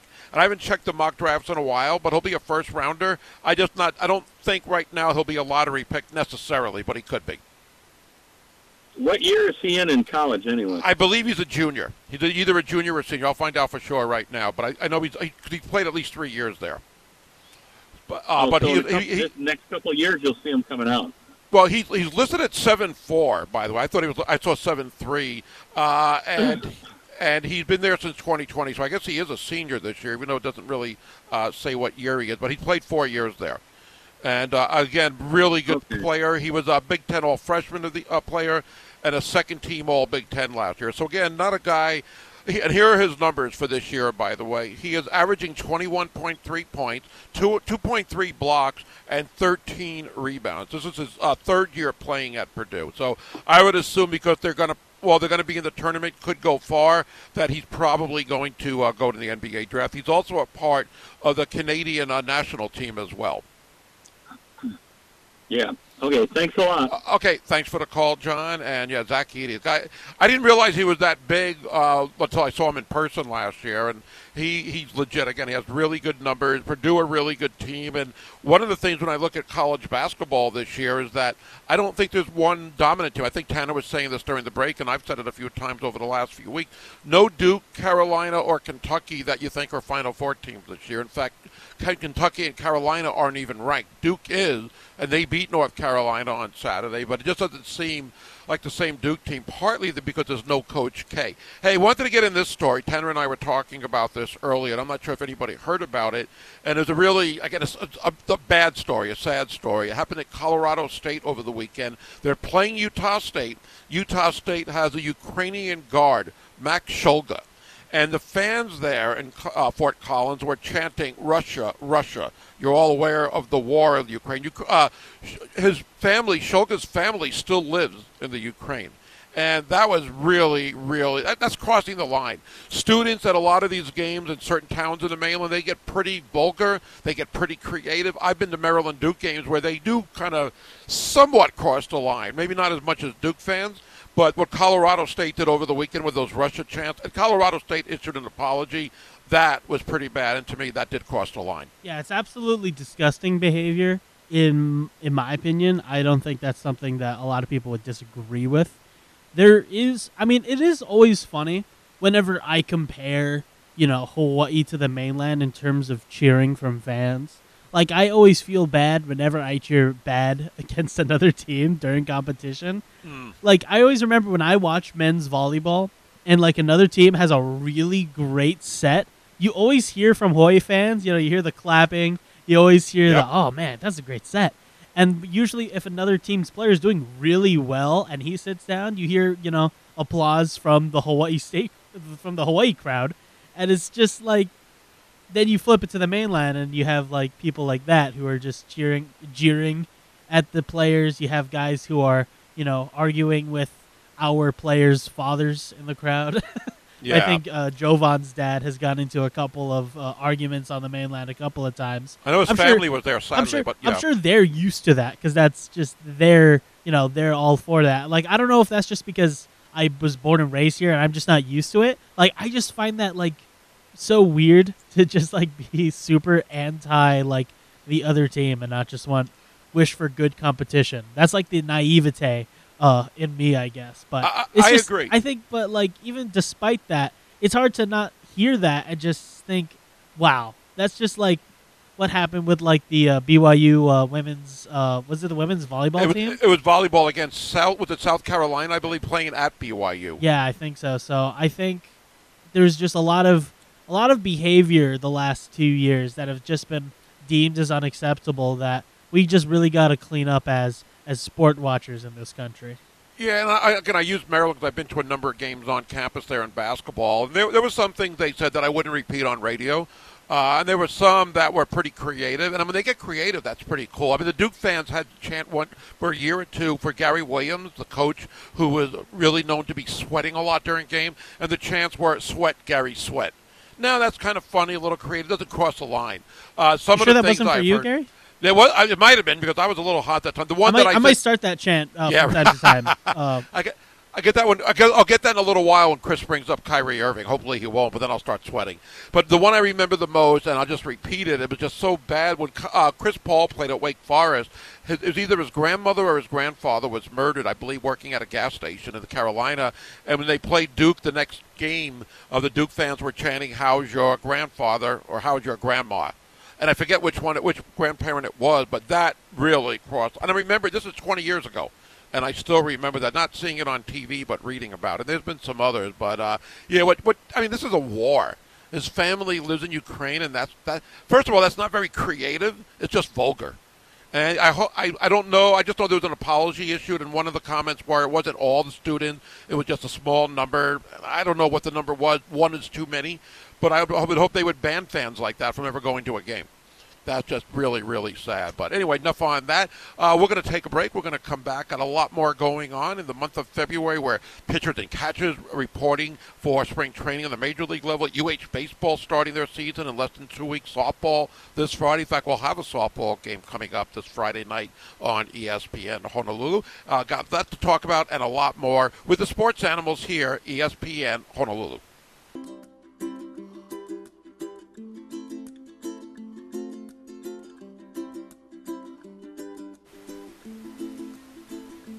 Gary Dickman, Tanner Hayworth, and our special best friend, and I guess he's kind of a guest. And it's too bad, though, because as we welcome in Chris Hart, I don't know if he realized, but we've already closed off the Kyrie Irving topic for the day. As Tanner and I agreed, no more Kyrie Irving talk the rest of the day, the rest of the week. You know what? You should also, one thing you also didn't do is congratulate a lot of the winners in the high school state tournaments. We just did. We just spent 10 to 12 minutes on it. I was listening. Tanner? I didn't hear a thing. Yeah, we talked about it in the 7 o'clock hour. We had like almost a 15-minute talk about it. Oh, it must have been actually while I was in the shower. Did you talk talk about, that's what it was. Okay. Did you talk about the paddling championship? I did. I brought that up. I did that. All Tanner right. did. Did you talk about the Kapa'a girls winning the first time in their history a state championship? We did. I mentioned how they got a water salute at the airport. Now, Yeah. You talked about a water salute from the fire department. How long are your showers anyway? I thought they were 2-3 minutes. That's what Mrs. Hart says. That's funny. I didn't even hear it. And I've been listening. I got it. I was sleeping in a little this morning, and so I was just, no reason. I just felt like sleeping in a little. Yeah, so I was a little tardy today, but I was listening on the Sideline Hawaii app, and then I'm okay, they're good. Anyway. Hi, welcome. Good morning. Hi. We did cover that a lot. It was a great weekend in high school sport. Yeah, we did cover it pretty much everything. It certainly was. And now the HHSAA gang can take a nap for a moment. But you got boys' championships coming up now in basketball and some stuff. But anyway, hey, thank you everyone who had us last night at the For the Love of the Game fundraiser, Rainbow Warrior football, baseball, one of those. Imagine, you know what? Those baseball players, some of them look like football players. Those guys are huge. Oh, yeah? I was hanging out with my close personal friend, Tyler Sheff. and I was talking to Matt Apana and Kenny Harrison and Tyler Sheff and some of the guys from back in the day, and then the baseball players walked by and they were all like 6'3" or 6'4". I said, "Boy, the look of the college baseball player has changed in the last few years, hasn't it? I mean, they're just huge." I would imagine those are first basemen, pitchers. I don't think you're going to see too many catchers or shortstops that are 6'3". Right. I mean, there's some normal-sized people, but they got a lot of big guys too. But I was really impressed with some of the softball team was there. Coach Cool was there, and Coach D and their gang, and they've got not one, not two, but three really good pitchers on their team. But some of those girls looked like they were like weightlifting champions. I was like, whoa. totally in awe.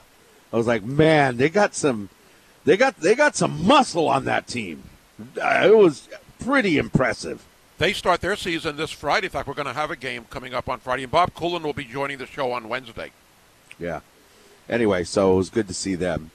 But it was good fun. So thank you to everyone who came out, and there was a lot of people. Thank you. Even lots of folks just sat in the stands. It wasn't all just people at tables, but sat in the stands for a good cause, for Rainbow Baseball. Hung out with Don Robbs. That was kind of cool. I'll bet. I see him at because then you basketball. hang there, and then all the important people come up, right? Yeah, I see Don at the basketball games. I don't get a chance to say much because he's walking by while we're on the air doing Countdown to Tip-Off, but I see him often. But glad that he was making it last night. And Scott Robbs as the MC I saw. Yes, MCing away. There's not much to do as the MC because they got music going all the time. I didn't stay that late. I stayed for like an hour and a half, and it was, time to go home, right? I'm not, even though that was kind of late for me. I was like, whoa, I'm home. It's 8 o'clock. Past your bedtime. Yeah. All right. Spring practice. So I saw Timmy Chang, and I know you guys mentioned that spring practice is starting today for University of Hawaii. When I talked to Coach Timmy, he didn't, he said that they were planning on doing this early anyway, is one of the things that he said. Not just because of the construction of the stadium, because if they were going to do, construct the stadium, I'm guessing they need Cook Field to just put a bunch of for storage, so to speak. You know what I mean? It's not you got to bring all the stuff here, and then you take it and you erect more seats. So I'm guessing they can't, because I was thinking before, well, why don't they just practice on Cook Field and the practice fields like they used to for years and years? But I'm thinking they need that space. Yeah, I think in Steven Side's article, he mentioned that Cook Field is getting some work done on it. I'm not sure if it's renovation or work or whatever exactly it is, but it won't be usable later on.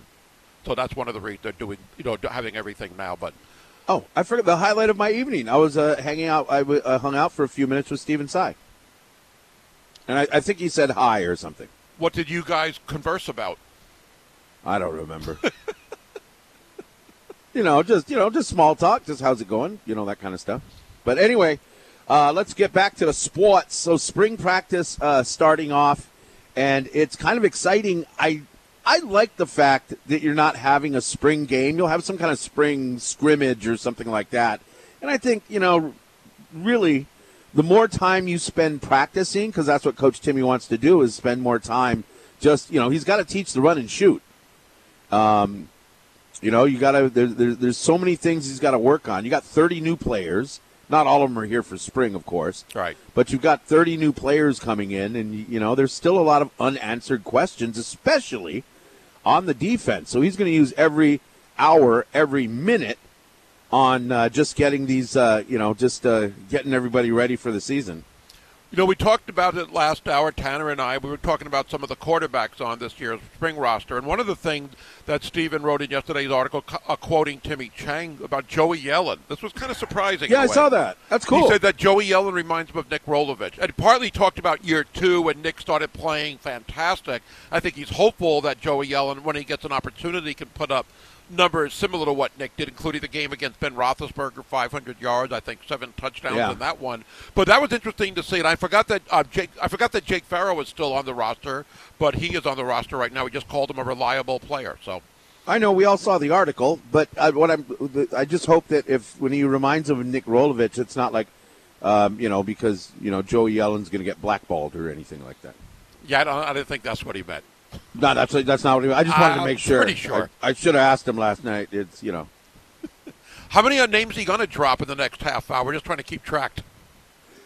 I was just talking about people you wanted to hear how the evening went, and those are the people I knew. Wait a minute. There's a lot of people I didn't know that I didn't talk to. Wait a minute. I asked you how the evening went, and you didn't tell me anything except you talked about who was there and who you talked to and who you met. You didn't say anything about how the evening went. Well, I think that the Imua did a great rendition of "Wagon Wheel" by what's his name? What's the guy's name from Hootie and the Blowfish? Darius Rucker. You know who wrote that song? No. Bob Dylan. Wow. #1 song in the country for a little while on the country charts, and Song of the Year, actually, the year it came out. And that's what you got today here on National Frozen Yogurt Day. Oh, yeah. National Frozen Yogurt Day. Yeah. I had a chilled yogurt for breakfast when I woke up, but it wasn't frozen. All right. Well, today it's going to be breezy and mostly sunny. We've got a 40% chance of rain and 100% chance of traffic report coming up next on ESPN Honolulu. Wind's gonna blow, so I'm gonna go down on the road again. Starting where the mountains left me, I end up where I began. Where I will go, the wind only knows, good times around the bend.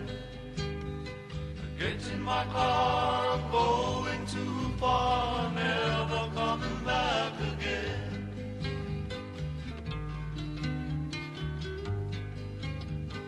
Tired and worn, I woke up this morning, found Good morning. Happy Monday. Flag football looked like a lot of fun in the flag football game for the Pro Bowl games. But I know you don't want to talk about that because you're a basketball guy and you want to talk about the what a great person. I mean, he should win some kind of an award. You know, for being like there should be at the end of every NBA season, there should be a sportsmanship award, something like that, and call it the Kyrie Irving Award because he's such a great teammate, isn't he? That's a good point, though. He did give out 20,000 meals for homeless people during COVID. I agree with you. That's a great gesture on your part. Yeah, but I'm talking about being an NBA teammate is what I'm talking about. I'm not talking about like the Walter Payton Award or anything you do off the court. I'm talking about a guy whose team should be contending for a championship, but he decides that, well, I can't get a long-term contract, so please trade me. Well, you know, he did win a championship on his last-second shot for Cleveland, so he is a great teammate. I agree with that as well. You agree that Kyrie Irving, honestly, seriously, what do you think about this? I'm mad at him now. Could you see, you mad at him, but couldn't you see this coming? Couldn't you see this coming? Oh, yes. He came back to play, and he decided not to, take a week vacation during the season, so he's a really good guy. Well, you know what?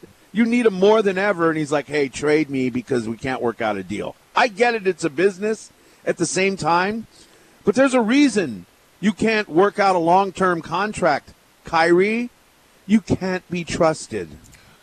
True, but, and this is a big but, I think he did the Nets a little bit of a favor by asking for this trade, not demanding, but asking for the trade before the trade deadline, because if they don't trade him, he's going to be a free agent July 1st, and there's no way he's coming back, and they're going to get nothing in return.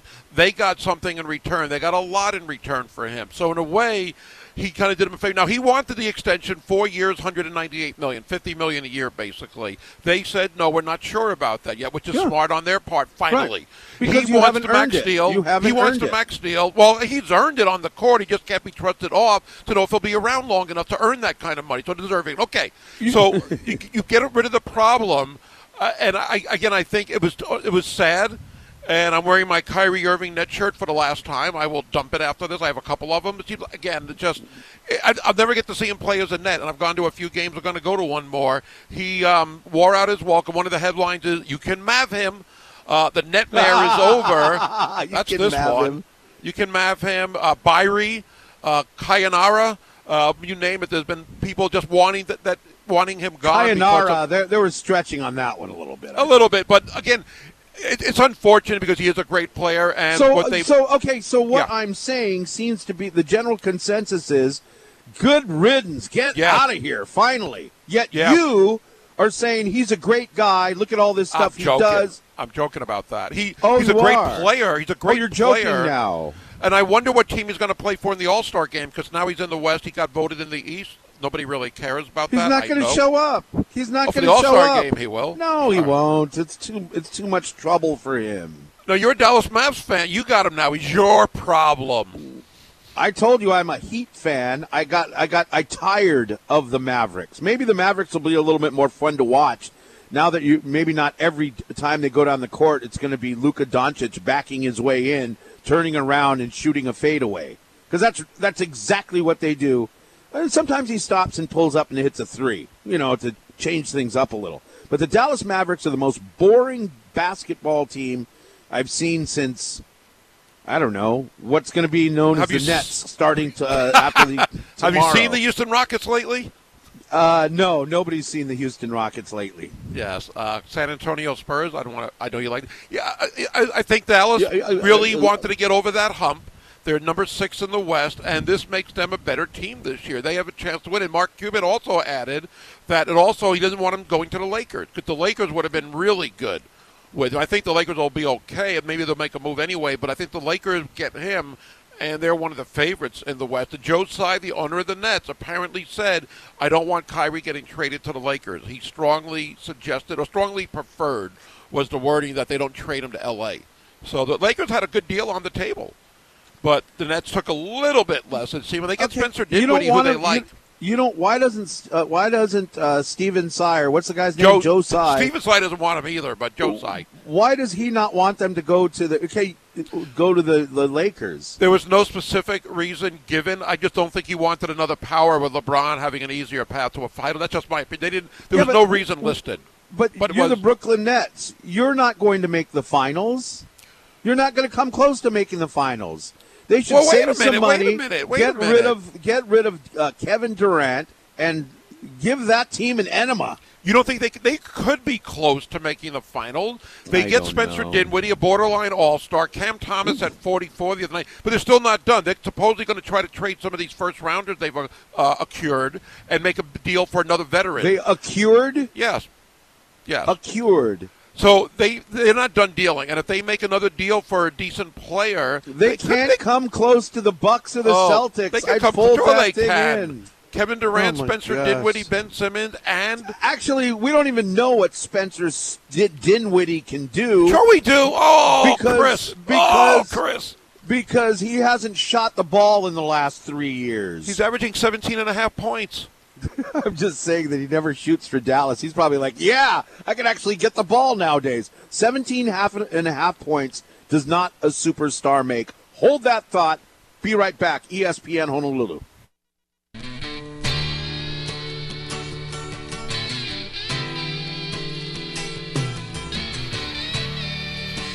Good morning. We're the Sports Animals, and top headlines are following today, of course, going on right now at the University of Hawaii Lower Campus. Spring practice underway today for Rainbow Warrior football.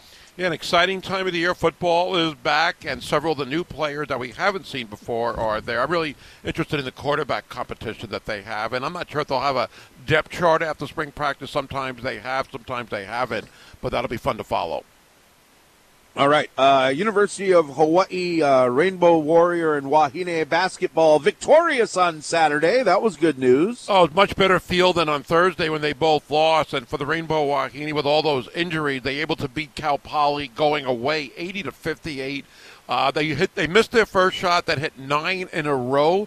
And Callan Spiller had a really good game. First time in a while she's been their leading scorer. I know how good she can be. And they just went on a 22-4 run in that first quarter and just never looked back. And it was great not to let Cal Poly back in the game after they had that big lead. For the men, I thought it was an important game that you couldn't afford a loss. Hold on there, Sparky.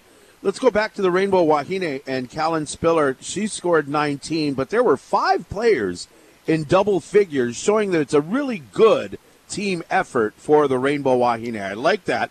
Wahine Kapu had 10, Hare with 11, McBee 13, Phillips with 12, and then Callan Spiller, 9 of 11 for 19 points. That's pretty special. That's a good night. Yeah, she said she wanted to concentrate on her low post game, and she's really an outside shooter as well, but she knew if she posted up, down, low, she would open up the shooters on the outside, and that's exactly what happened. Kelsey Mai, didn't have the most points, the point guard, but boy, she is one of the reasons they were victorious by so much, all the different little things that she did, according to Coach. Yeah, she'll get a lot more playing time now with the injuries, and and we know what she did last year when she started getting more minutes down the stretch. So she's an important player. She can step right in and not miss a beat with a player like Kelsey. Yeah, Ashley Thomas comes off the bench. 24 minutes for Ashley Thomas. I keep calling her Thomas. Ashley Thomas, though, coming off the bench, 24 minutes. that might be her high of the year. She just doesn't see the court a lot this year. She was another important rotation player last year, saw a lot of playing time in that Big West Championship. So, again, you have that experience coming in. When players go down, they've got some players that can really step in who've been there and done that before. Yeah, so the Rainbow Wahine, for the game, they shoot 54%, 9 of 25 for 36% three-pointers, and 68% free throws. So they could improve a little bit on the free throws, but overall, nice game. Scoring 80 is, you don't see that a lot. No, I think that's their high. And you mentioned the 54% shooting. From Thursday night, I think it was in the mid 25%. It was 15 of 60 for 25% to go from there to what they did. That's why it was not only important to win, but to play that well on both ends of the court. Yeah, and like Arnold Martinez says, like the coach says, it's not who you play, it's how you play. And this was definitely the competition on Saturday wasn't near the competition they played on Thursday, but it's good to come out and play well heading into next week. They sweep Cal Poly. They beat them, I believe, 50-47 up at Cal Poly on New Year's Eve. So, that was a close game. They saw what they did at home against a team like this with a depleted roster. So I think, again, a really important victory. Hopefully they can do the same on the road this week. Right. So, nice. Hawaii only had 11 turnovers. You'll take that, right? Yep. Oh, that's great number. Great number. Yeah. Actually not a ton of turnovers by either side during the game. But at the same time, congratulations. So the Rainbow Wahine now 7-5 in conference play. And, again, you didn't have how many starters? Is it 3 starters? Well, you're missing 2 starters. I guess Jovi Lafotu is a rotation player who a lot of times finishes games, but she's not a starter. Right, but in the last couple of games before she got hurt, she's playing like 20 minutes, 25 minutes a game, something like that. So. Anyway, keep it up. They're going to be the underdogs now in a lot of games. Probably most of the games that they're going to play. I haven't looked at the schedule, but this is not the team that won the Big West last year. No, it is, and they play UC San Diego on the road Thursday. UC San Diego is just ahead of them in the standings by a game. So that is a really important game for them come Thursday night on the road. Yeah, Derrick Low is going to join us, of course, analyst for Rainbow Warrior basketball here on ESPN Honolulu. He's going to join us in, 13 minutes. We'll also check your traffic then, too. But the Rainbow Warrior men improved to 8-4 in conference play, 17-7 overall with the win over Cal Poly, 69-56. And it looked like a great game for Kamaka Hepa. Wow. Maybe his best game as a Rainbow Warrior. He had 4 of 6 threes, and 2 of them he got fouled on. He hit all 6 free throws when he got fouled on three-pointers. So he had a monster game, and I think it was one off his career high. I know he had 30 early this season. Also had 6 rebounds. It was a good defensive effort by the whole team, and they did good defensively over Cal Poly and on threes and overall field goals, and they scored well. Only 10 turnovers.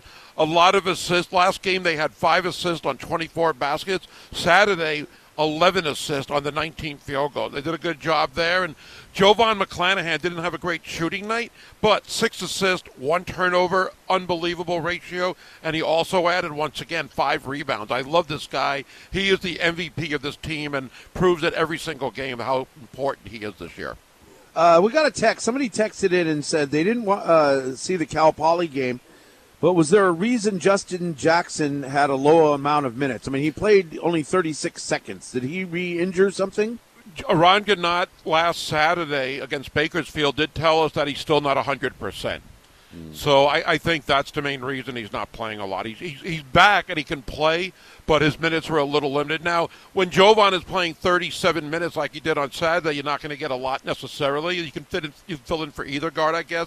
But I believe that's still the reason why he's not playing more is because of the injury not being back yet. All right. Let's see. What else is going on? Kyrie Irving is doing Kyrie Irving things. We talked about that. Congratulations to a lot of state champions this past weekend. Yeah, Iolani girls basketball won for the 4th consecutive year, state champions on the D1 level. I had forgotten it was that many years in a row. I know they've been really good, and they beat Konawaina by 21 on Friday night, 59-38. I'm sorry, I didn't hear what you said. All I heard was dominant. Well, I mean, four-peat. That doesn't happen much, and I mean, how many teams have won 4-peats in high school sports locally? I guess St. Louis football did it not that long ago, but they've done it. But that's still quite an accomplishment. Punahou tennis, Punahou track, Punahou water polo. I mean, you want me to keep going on? Come on, only mentioning Punahou. Well, that's how we roll. I'm just joking. But I understand what you're saying. I'm just teasing. But so congratulations. See, now it's going to sound like I'm a homer, but congratulations to Punahou boys, Punahou mixed team, state champions in paddling, and then Kamehameha ladies. You know, Tanner, they're called Kamehameha. Or KS Kapalama is okay too. But congratulations to their girls who won the state championship. God, Tanner forgot about the paddling. You forgot about girls soccer. Girls soccer won. I haven't gotten to it yet. Who won? Well, D2 was Pac-5 over Kapa'a. 1-0. Oh, yeah, D1. Punahou beat, they beat Kamehameha 3-0. Actually, I was watching on the Felipe channel. I don't know who the broadcasters were. Was it Felipe for soccer? I watched TV, Mililani and Punahou. I was flipping through and I saw that yesterday, 1-0 in the semis. That was a close game, and Mililani was the number 2 seed. But congratulations to Punahou for winning their 12th state title in girls soccer. Kapa'a beat Hanalani for their first ever state basketball title. I'm just here at scoringlive.com, folks, if you want to see some great photos and stories on the state championships. So coming up, we've got the boys state championships for basketball. Anything else? Boys soccer? Not boys soccer isn't yet, but girls, D1 and D2 for the boys high school basketball championship. D1 starts tonight, D2 starts on Wednesday. Yeah, I think boys soccer starts as well. It starts this week? Yeah.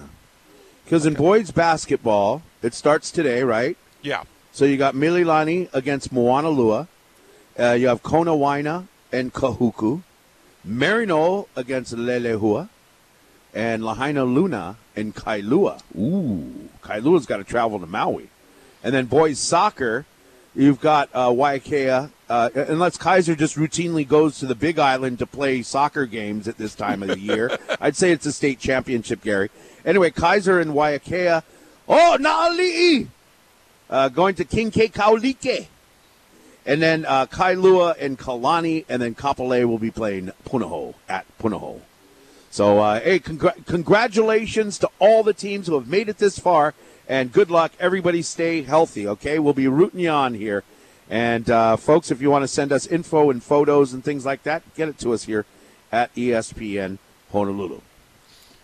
And we will start our coverage for the D1 Boy Championship. We'll have a doubleheader on Wednesday afternoon coming up on CBS 1500.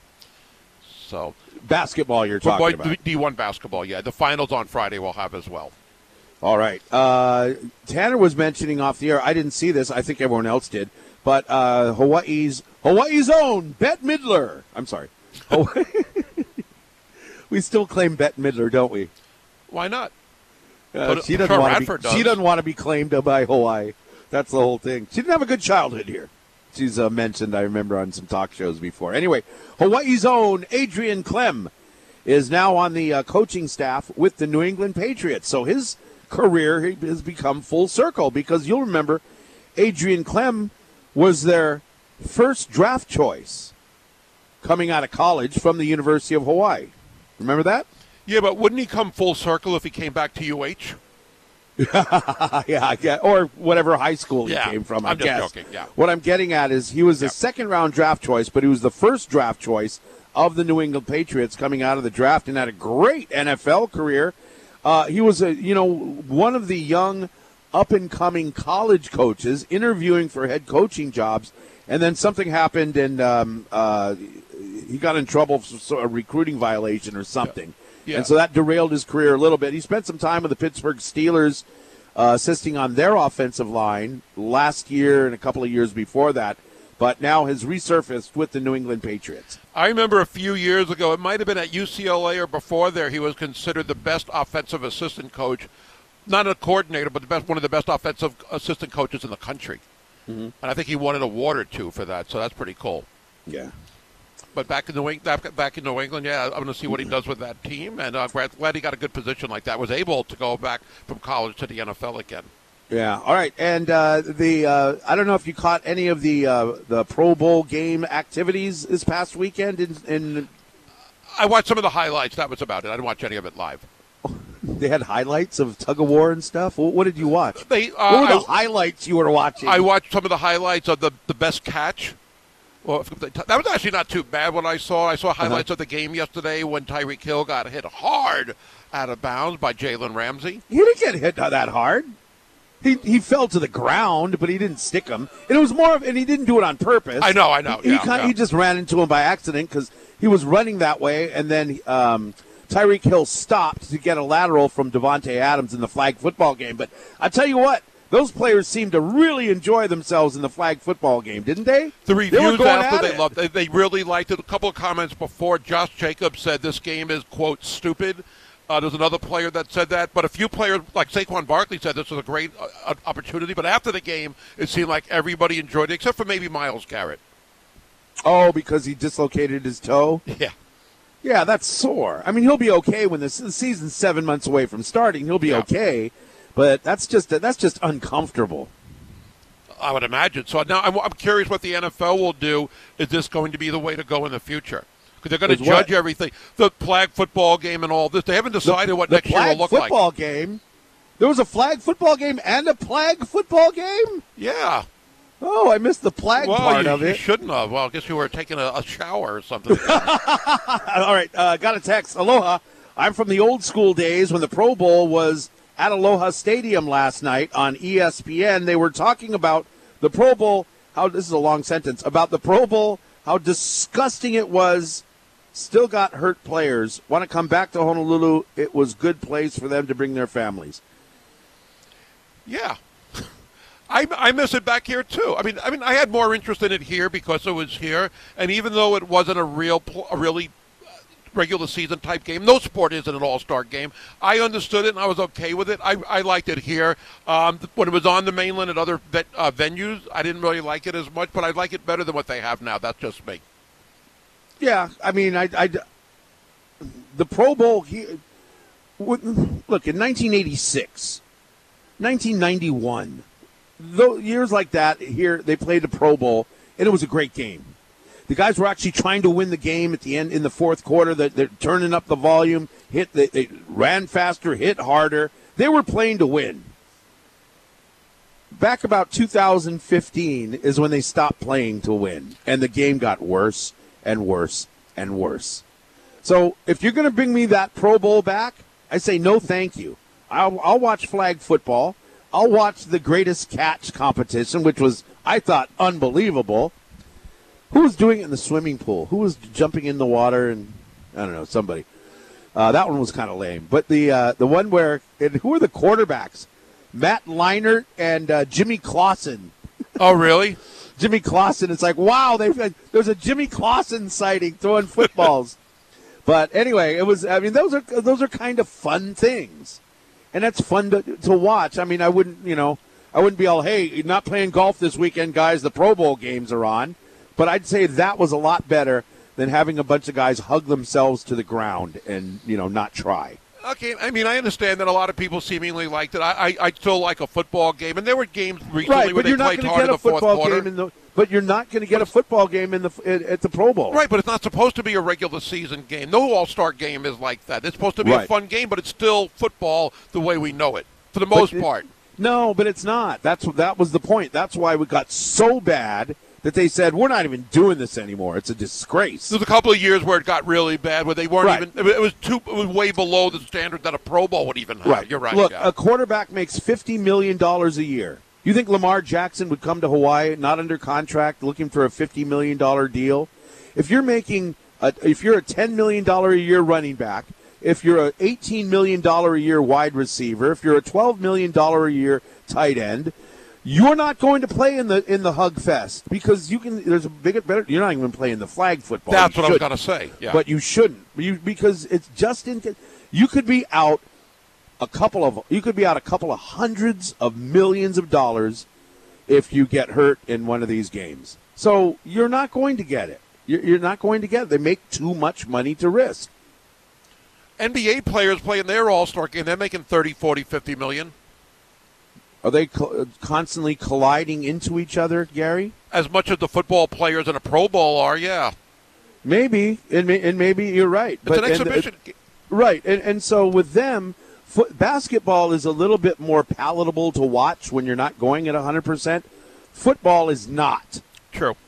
That's true. I mean, if you're watching the All-Star game or a game between the Kings and the Grizzlies in the middle of the season, it's really the same thing. Nobody's playing defense.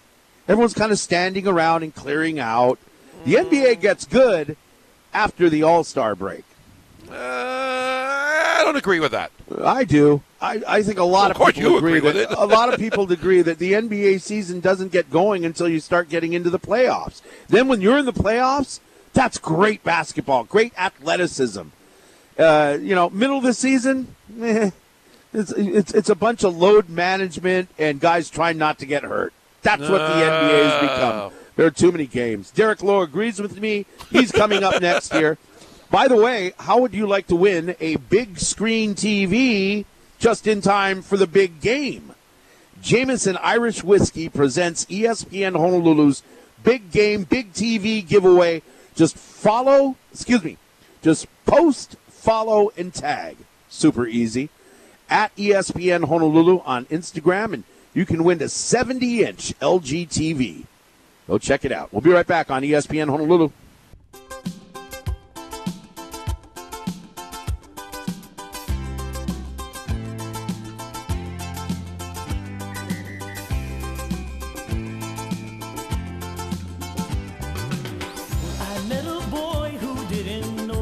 Big win for the University of Hawaii basketball team on Saturday against Cal Poly. They have a 2-game homestand, only 4 games left at home for the rest of this season. Joining us now on ESPN Honolulu to break it down and more is color analyst with Josh Pacheco during the home game. Derrick Low is with us, the legend Derrick Low. Derrick, your thoughts on Saturday's game, where after Thursday's loss, I thought it was a much important game, much important needed win for this team to get back on the winning track and hopefully get back to the top of the standings. Oh, yeah, absolutely. I mean, you've always heard me say this before. You know, you want to at least split the roads. The road games are always tough, and, you know, coming off a loss to UC Davis, you know, it was really important for Hawaii to get back on track, which they did, and, you know, they did it in great fashion. You know, I thought that, Kamaka Hepa and Samuta had really, really exceptional games, and, you know, probably 2 of the main reasons why Hawaii was able to pull it off. Interesting in that Samuta, Kamaka, and Jovan McClanahan all took 11 shots, 33 of the 48 that they took. But both of those games, I agree, really had good shooting performances. Kamaka, one of his better games overall, 4 of 6 on threes, got fouled on 2 threes and made all 6 free throws as well. The team shot 23 of 24 from the free throw line, which helped their cause as well. Oh, yeah, anytime you can go to the free throw line that much and you know, hit it at a high rate, it definitely, you know, puts the game in favor of you. But like you said, I thought Kamaka Hepa, he really, you know, he had a decent game against Davis. You know, had a little bit of foul trouble, so was maybe out of rhythm a little bit. But you know, he really turned it up a notch against Cal Poly and mixed it up. You know, he was, like you said, you know, 7 of 11 from the 2s and 4 of 6 from the 3. You know, but you know, mixing in some rebounds as well. But an all-around good performance. I mean, 29 points. That's tough to do on the road. So you know, hats off to Kamaka. Yeah, to go to the free throw line that many times is great, and to make that many even better. I know I keep raving about Jovan McClanahan, and he had the highest plus-minus rating, which means how many points did the team score when you're on the court versus how many points did the other team score when you're on the court. He had a plus 17. What impresses you the most about Jovan McClanahan this season? No, you know, I agree with you 100%. You know, I'm definitely a big fan of Jovan, especially, you know, when you see firsthand how much he's grown in the last couple years. You know, he is small. He does have some flaws to his game, which I kind of nitpick at, being a point guard myself. But, man, he's a competitor, and he plays probably the most minutes out of everyone. He handles the ball more than anyone. He takes the pressure off of everyone, including, Noel Coleman and everybody. But, he just keeps on fighting. He's relentless on both ends of the floor. And, he's getting a lot better with his assist-to-turnover ratio. He had 6 assists last game to just to 1 turnover. So that's awesome from a point guard. Really impressive. We're talking University of Hawaii men's basketball with Derrick Low here on ESPN Honolulu, 92.7 FM and 1420 AM. I want to ask you a question about 2-point attempts versus 3-point attempts. You had Jerome DeRosier on all the time for Countdown the Tip-Off, and a couple of games ago he was saying they don't actually want the team, unless they're layups or right around the basket, to take mid-range jumpers for the most part or 2-point field goals. The 3-pointers analytics show are obviously so much more valuable. Do you see that trend in college basketball overall where teams are taking more threes for those reasons, and what are your thoughts on that? Yeah, I think so. When you put it that way, I mean, I guess we can all thank Steph Curry and Klay Thompson for that, right? Yeah. But yeah, I mean, more teams are I guess they're just trying to lean towards shooting threes. But I mean, look at it this way. I don't agree with it totally because one, as much good shooters that Hawaii has, teams have been able to push us off the 3-point line a lot because, we do that to other teams as well. I mean, we're a great 3-point defending a team.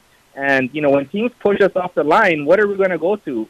Because we're already, if they decide to cancel and not really want to shoot mid-range and get all the way to the rim, they're kind of just pigeonholed to try and get to the rim, if you're not going to shoot a 3. So I really don't like that imbalance. I mean, I always say it's so much harder to guard. If you're not shooting a 3, I can get to the basket. I can get to my mid-range pull-up, wherever. So for me, it makes it a lot more harder to guard. It puts a lot more pressure on the defense. And you're just not pigeonholing yourself just to do one thing, you know what I mean? But I do understand what you're saying, but I'm not for it too much. Yeah, I mean, even Bakersfield a couple of Saturdays ago, they had that matchup zone that they used a lot in the second half. And as soon as Kamaka or somebody would get the ball outside the 3-point line, they would just basically, 2 guys would kind of collapse on him and make it really difficult. So I like that point. One of the reasons I bring it up, when I watch Samuta Vea, Jovan McClanahan, I see both of those players for the last month or so hitting some really tough mid-range jumpers. And Jovan's oftentimes is in the paint. Had that little fadeaway, but he makes some tough shots. And even Samuta, he was 5 of 11. 6 of his attempts were 2-point field goals. He made 3 of those, but I thought he had a really good game and has done that consistently this year with the mid-range jumper. Yeah, absolutely. I mean, we saw games where Jovan, is hitting threes. We've seen him get to the basket, but things started to really open up when he could stop because he always gets into the lane and kind of comes to a jump stop and starts to pivot. So he started to add, getting into the lane, jump stop, that reverse pivot into his little fadeaway jump shot, which is high percentage for him. But it's encouraging to see Samuta. He's a decent catch and shoot player from the 3. Once he gets that going, obviously players are going to run out at him, and try to stop that 3-point shot. The last couple games, I mean, I think, was it against Davis where he hit, his first 3 in the corner? But, yeah, I think so. Anyway, defenses are going to run Kamaka off the 3. They're going to run Noel off the 3. They're going to start to run Samuta off the 3. And when they do that, I mean, 1-2 dribble pull-up right into the open spot in the mid-range. I mean, Samuta does it occasionally, and, he can get to that because he has great size and length. But, I mean, it could be a really, really high percentage shot, if you can do it well. You will hear Derrick Low Thursday and Saturday at 6:50 p.m. with Josh Pacheco on the call for Hawaii basketball at home. UC San Diego Thursday, Cal State Fullerton on Saturday. I don't know if I've seen a Saturday like this where over around the country I think there were 20 top 25 teams that lost last week. But in the Big West, the top 3 teams all lost on Saturday. Santa Barbara loses at CSUN. Irvine loses, and Riverside lost as well. That was crazy. So now Hawaii only a game and a half out of first place, still in a 3-way tie, but a lot better than they were after Thursday night's game. Yeah, I mean, I think we're just trying to keep things interesting across the basketball landscape. And hopefully they'll continue to rise in the standings with a couple of wins this week, as other teams will hopefully beat each other up. Derrick, always great talking UH basketball with you. We love your insight during the broadcast. We'll get to hear it more, again, starting on Thursday night. Thanks again. Thanks, Derrick. All right. Take care, guys. Take care. All right. Derrick Low joining us here on ESPN Honolulu via the Aloha Kia hotline. See ya in a Kia. All right. Okay, who do we have again coming up? UC San Diego on Thursday. And, they're struggling right now. They are only 3-9 in conference. We beat them up there on the road last month. And then Saturday, Cal State Fullerton. They're 7-6, but over the weekend they had a really big win. They beat Riverside on Saturday, so they're going to be tough, but at least we get them at home this time. All right. And, okay, hey, coming up, more with the sports animals. We got some NBA, a lot of stuff. There's so many things to go over the Super Bowl. Let's get into that coming up here. And remember now, this week, every time you win with the sports animals, you'll also be qualified to win 2 tickets to see the Hall of Famer.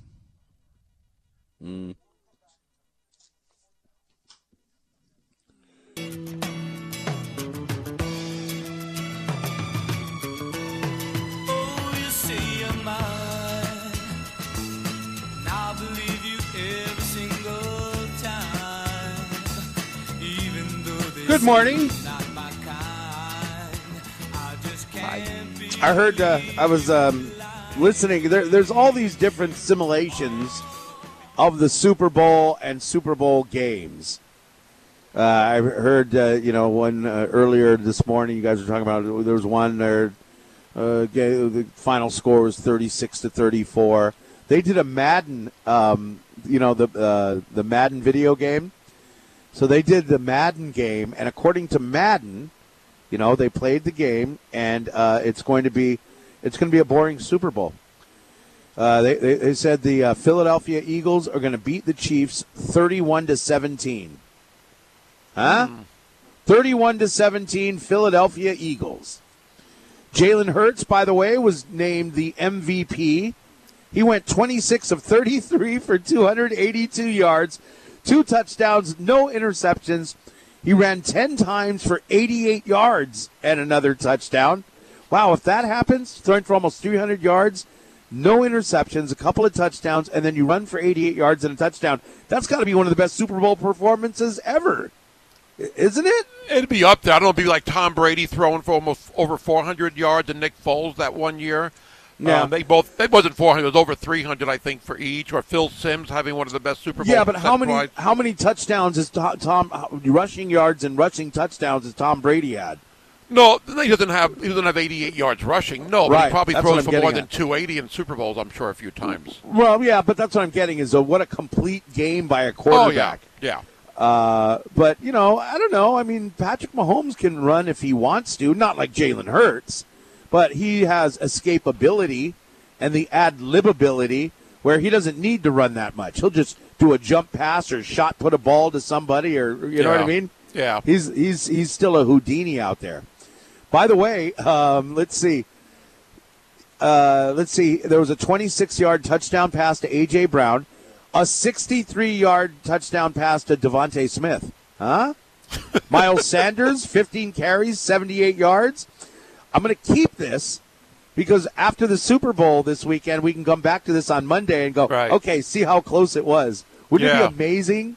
It wouldn't be amazing if the score was 31-17. That would be no fun. Or 37-34 would be a lot closer, of course, and maybe one of these predictions will come true. I thought it was amazing. But what I'm going to be looking for, more importantly than the score, is a 63-yard pass to Devontae Smith, a 26-yard pass to A.J. Brown, and Miles Sanders having 15 carries for 78 yards. Because those are pretty good. Those are pretty good highlights right there. I would think some of those will be at least close. That's kind of what they almost. Well, 63 yards is hard to say. It happens that often, but Miles Sanders' numbers weren't outrageous. Yeah. By the way, Chris Jones, the defensive tackle for the Chiefs, he's going to sack Jalen Hurts twice. Okay, we're going to watch for that. Yeah. I'm not going to make a prop bet on that necessarily, but I'm going to watch for that. Hey, there's something super special going on at Dixie Grill Barbecue and Crab Shack. We're going to talk to Joe Crockett's going to join us for a few minutes coming up next year on ESPN Honolulu. And then we got some high school sports shorts as well. Coming up with the Sports Animals in the morning on ESPN Honolulu.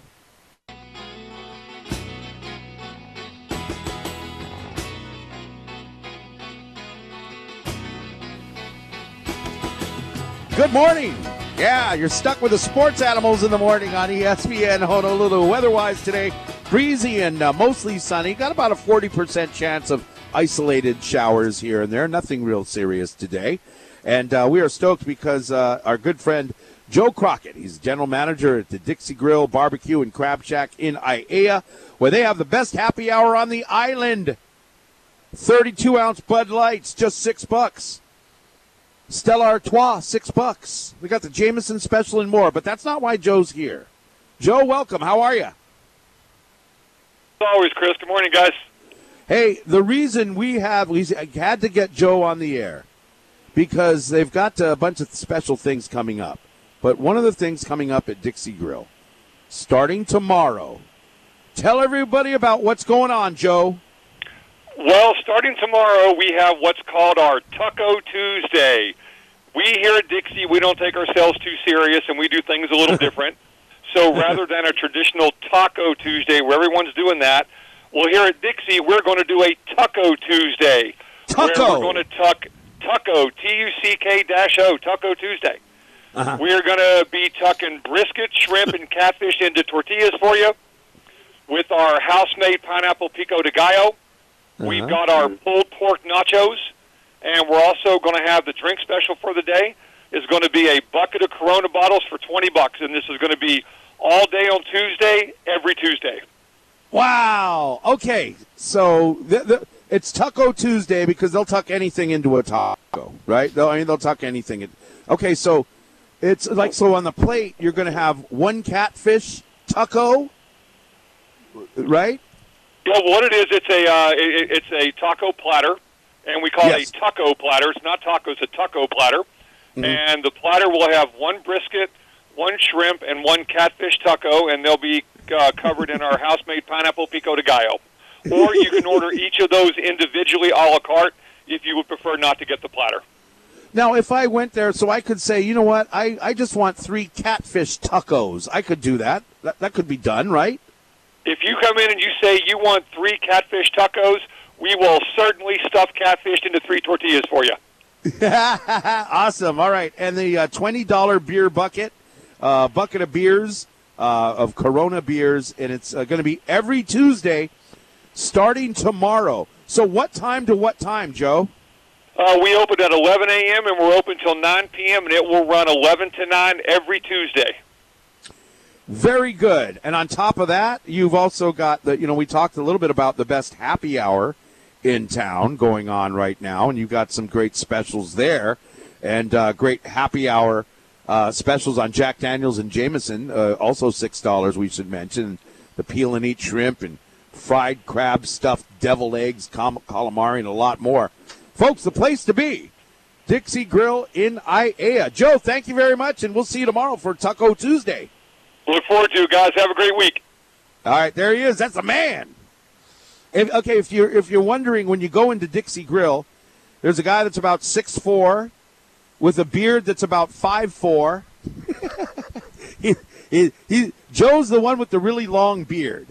So go by and say hi to Joe Crockett, general manager, Dixie Grill Barbecue and Crab Shack. It's always a fun place over there. Taco Tuesday, I like that. Because they'll tuck anything into a taco. That's what he says. I like that. But sounds cool. Hey, I'm curious in trying that out. But anyway, congratulations to all the winners and you know what? Congratulations to all the participants in the state tournaments we've had this past weekend, and this past week actually. Because we celebrate a lot of times the state champions, and look what Kapa'a did for the first time in their history.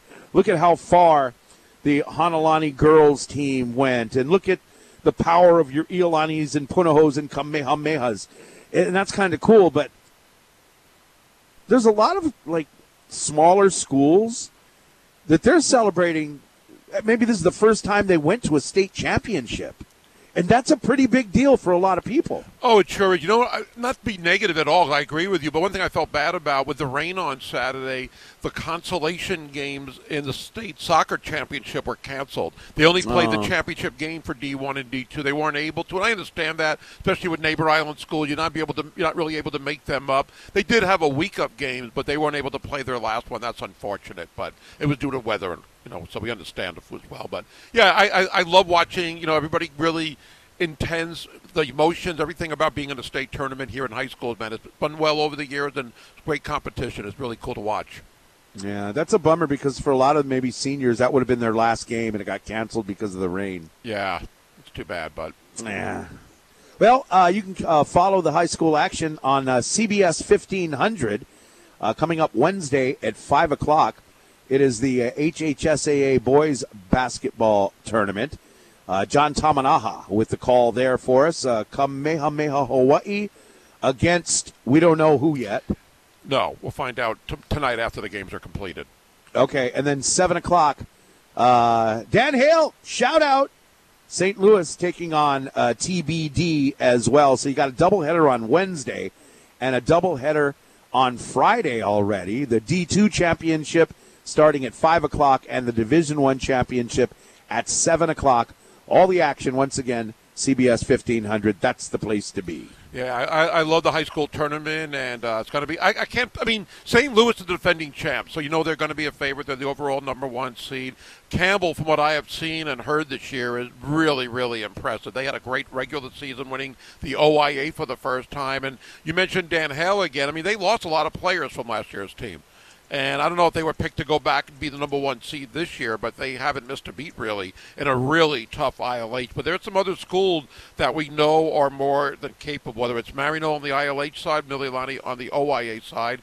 And I'm curious about the Kamehamehas on Maui and the Big Island as well, also top seeds and getting a bye this week. Yeah, right on. All right, got a couple of minutes left in the show. Steph Curry got hurt. That was kind of a bummer. Yeah, he's going to be out. He got kneed in the knee, basically. He was playing defense. I forget which player it was that came at him. They just kind of locked knees at the last second. You had to really look for it because it didn't happen with the initial sort of contact, but he ran like 10 rows into the stands knowing that he was hurt and just kind of limping and favoring that. And now he's going to be out a few weeks, and he's not going to be in the All-Star game probably. Was he already? That was injury. He was already hurt in that leg. He had that one leg wrapped up. It seemed that it was wrapped up already. Well, during the game it was. Before, while he was on the bench, it might have been. I'm not sure if it was the same leg as before. One leg was white and one leg didn't have anything on it.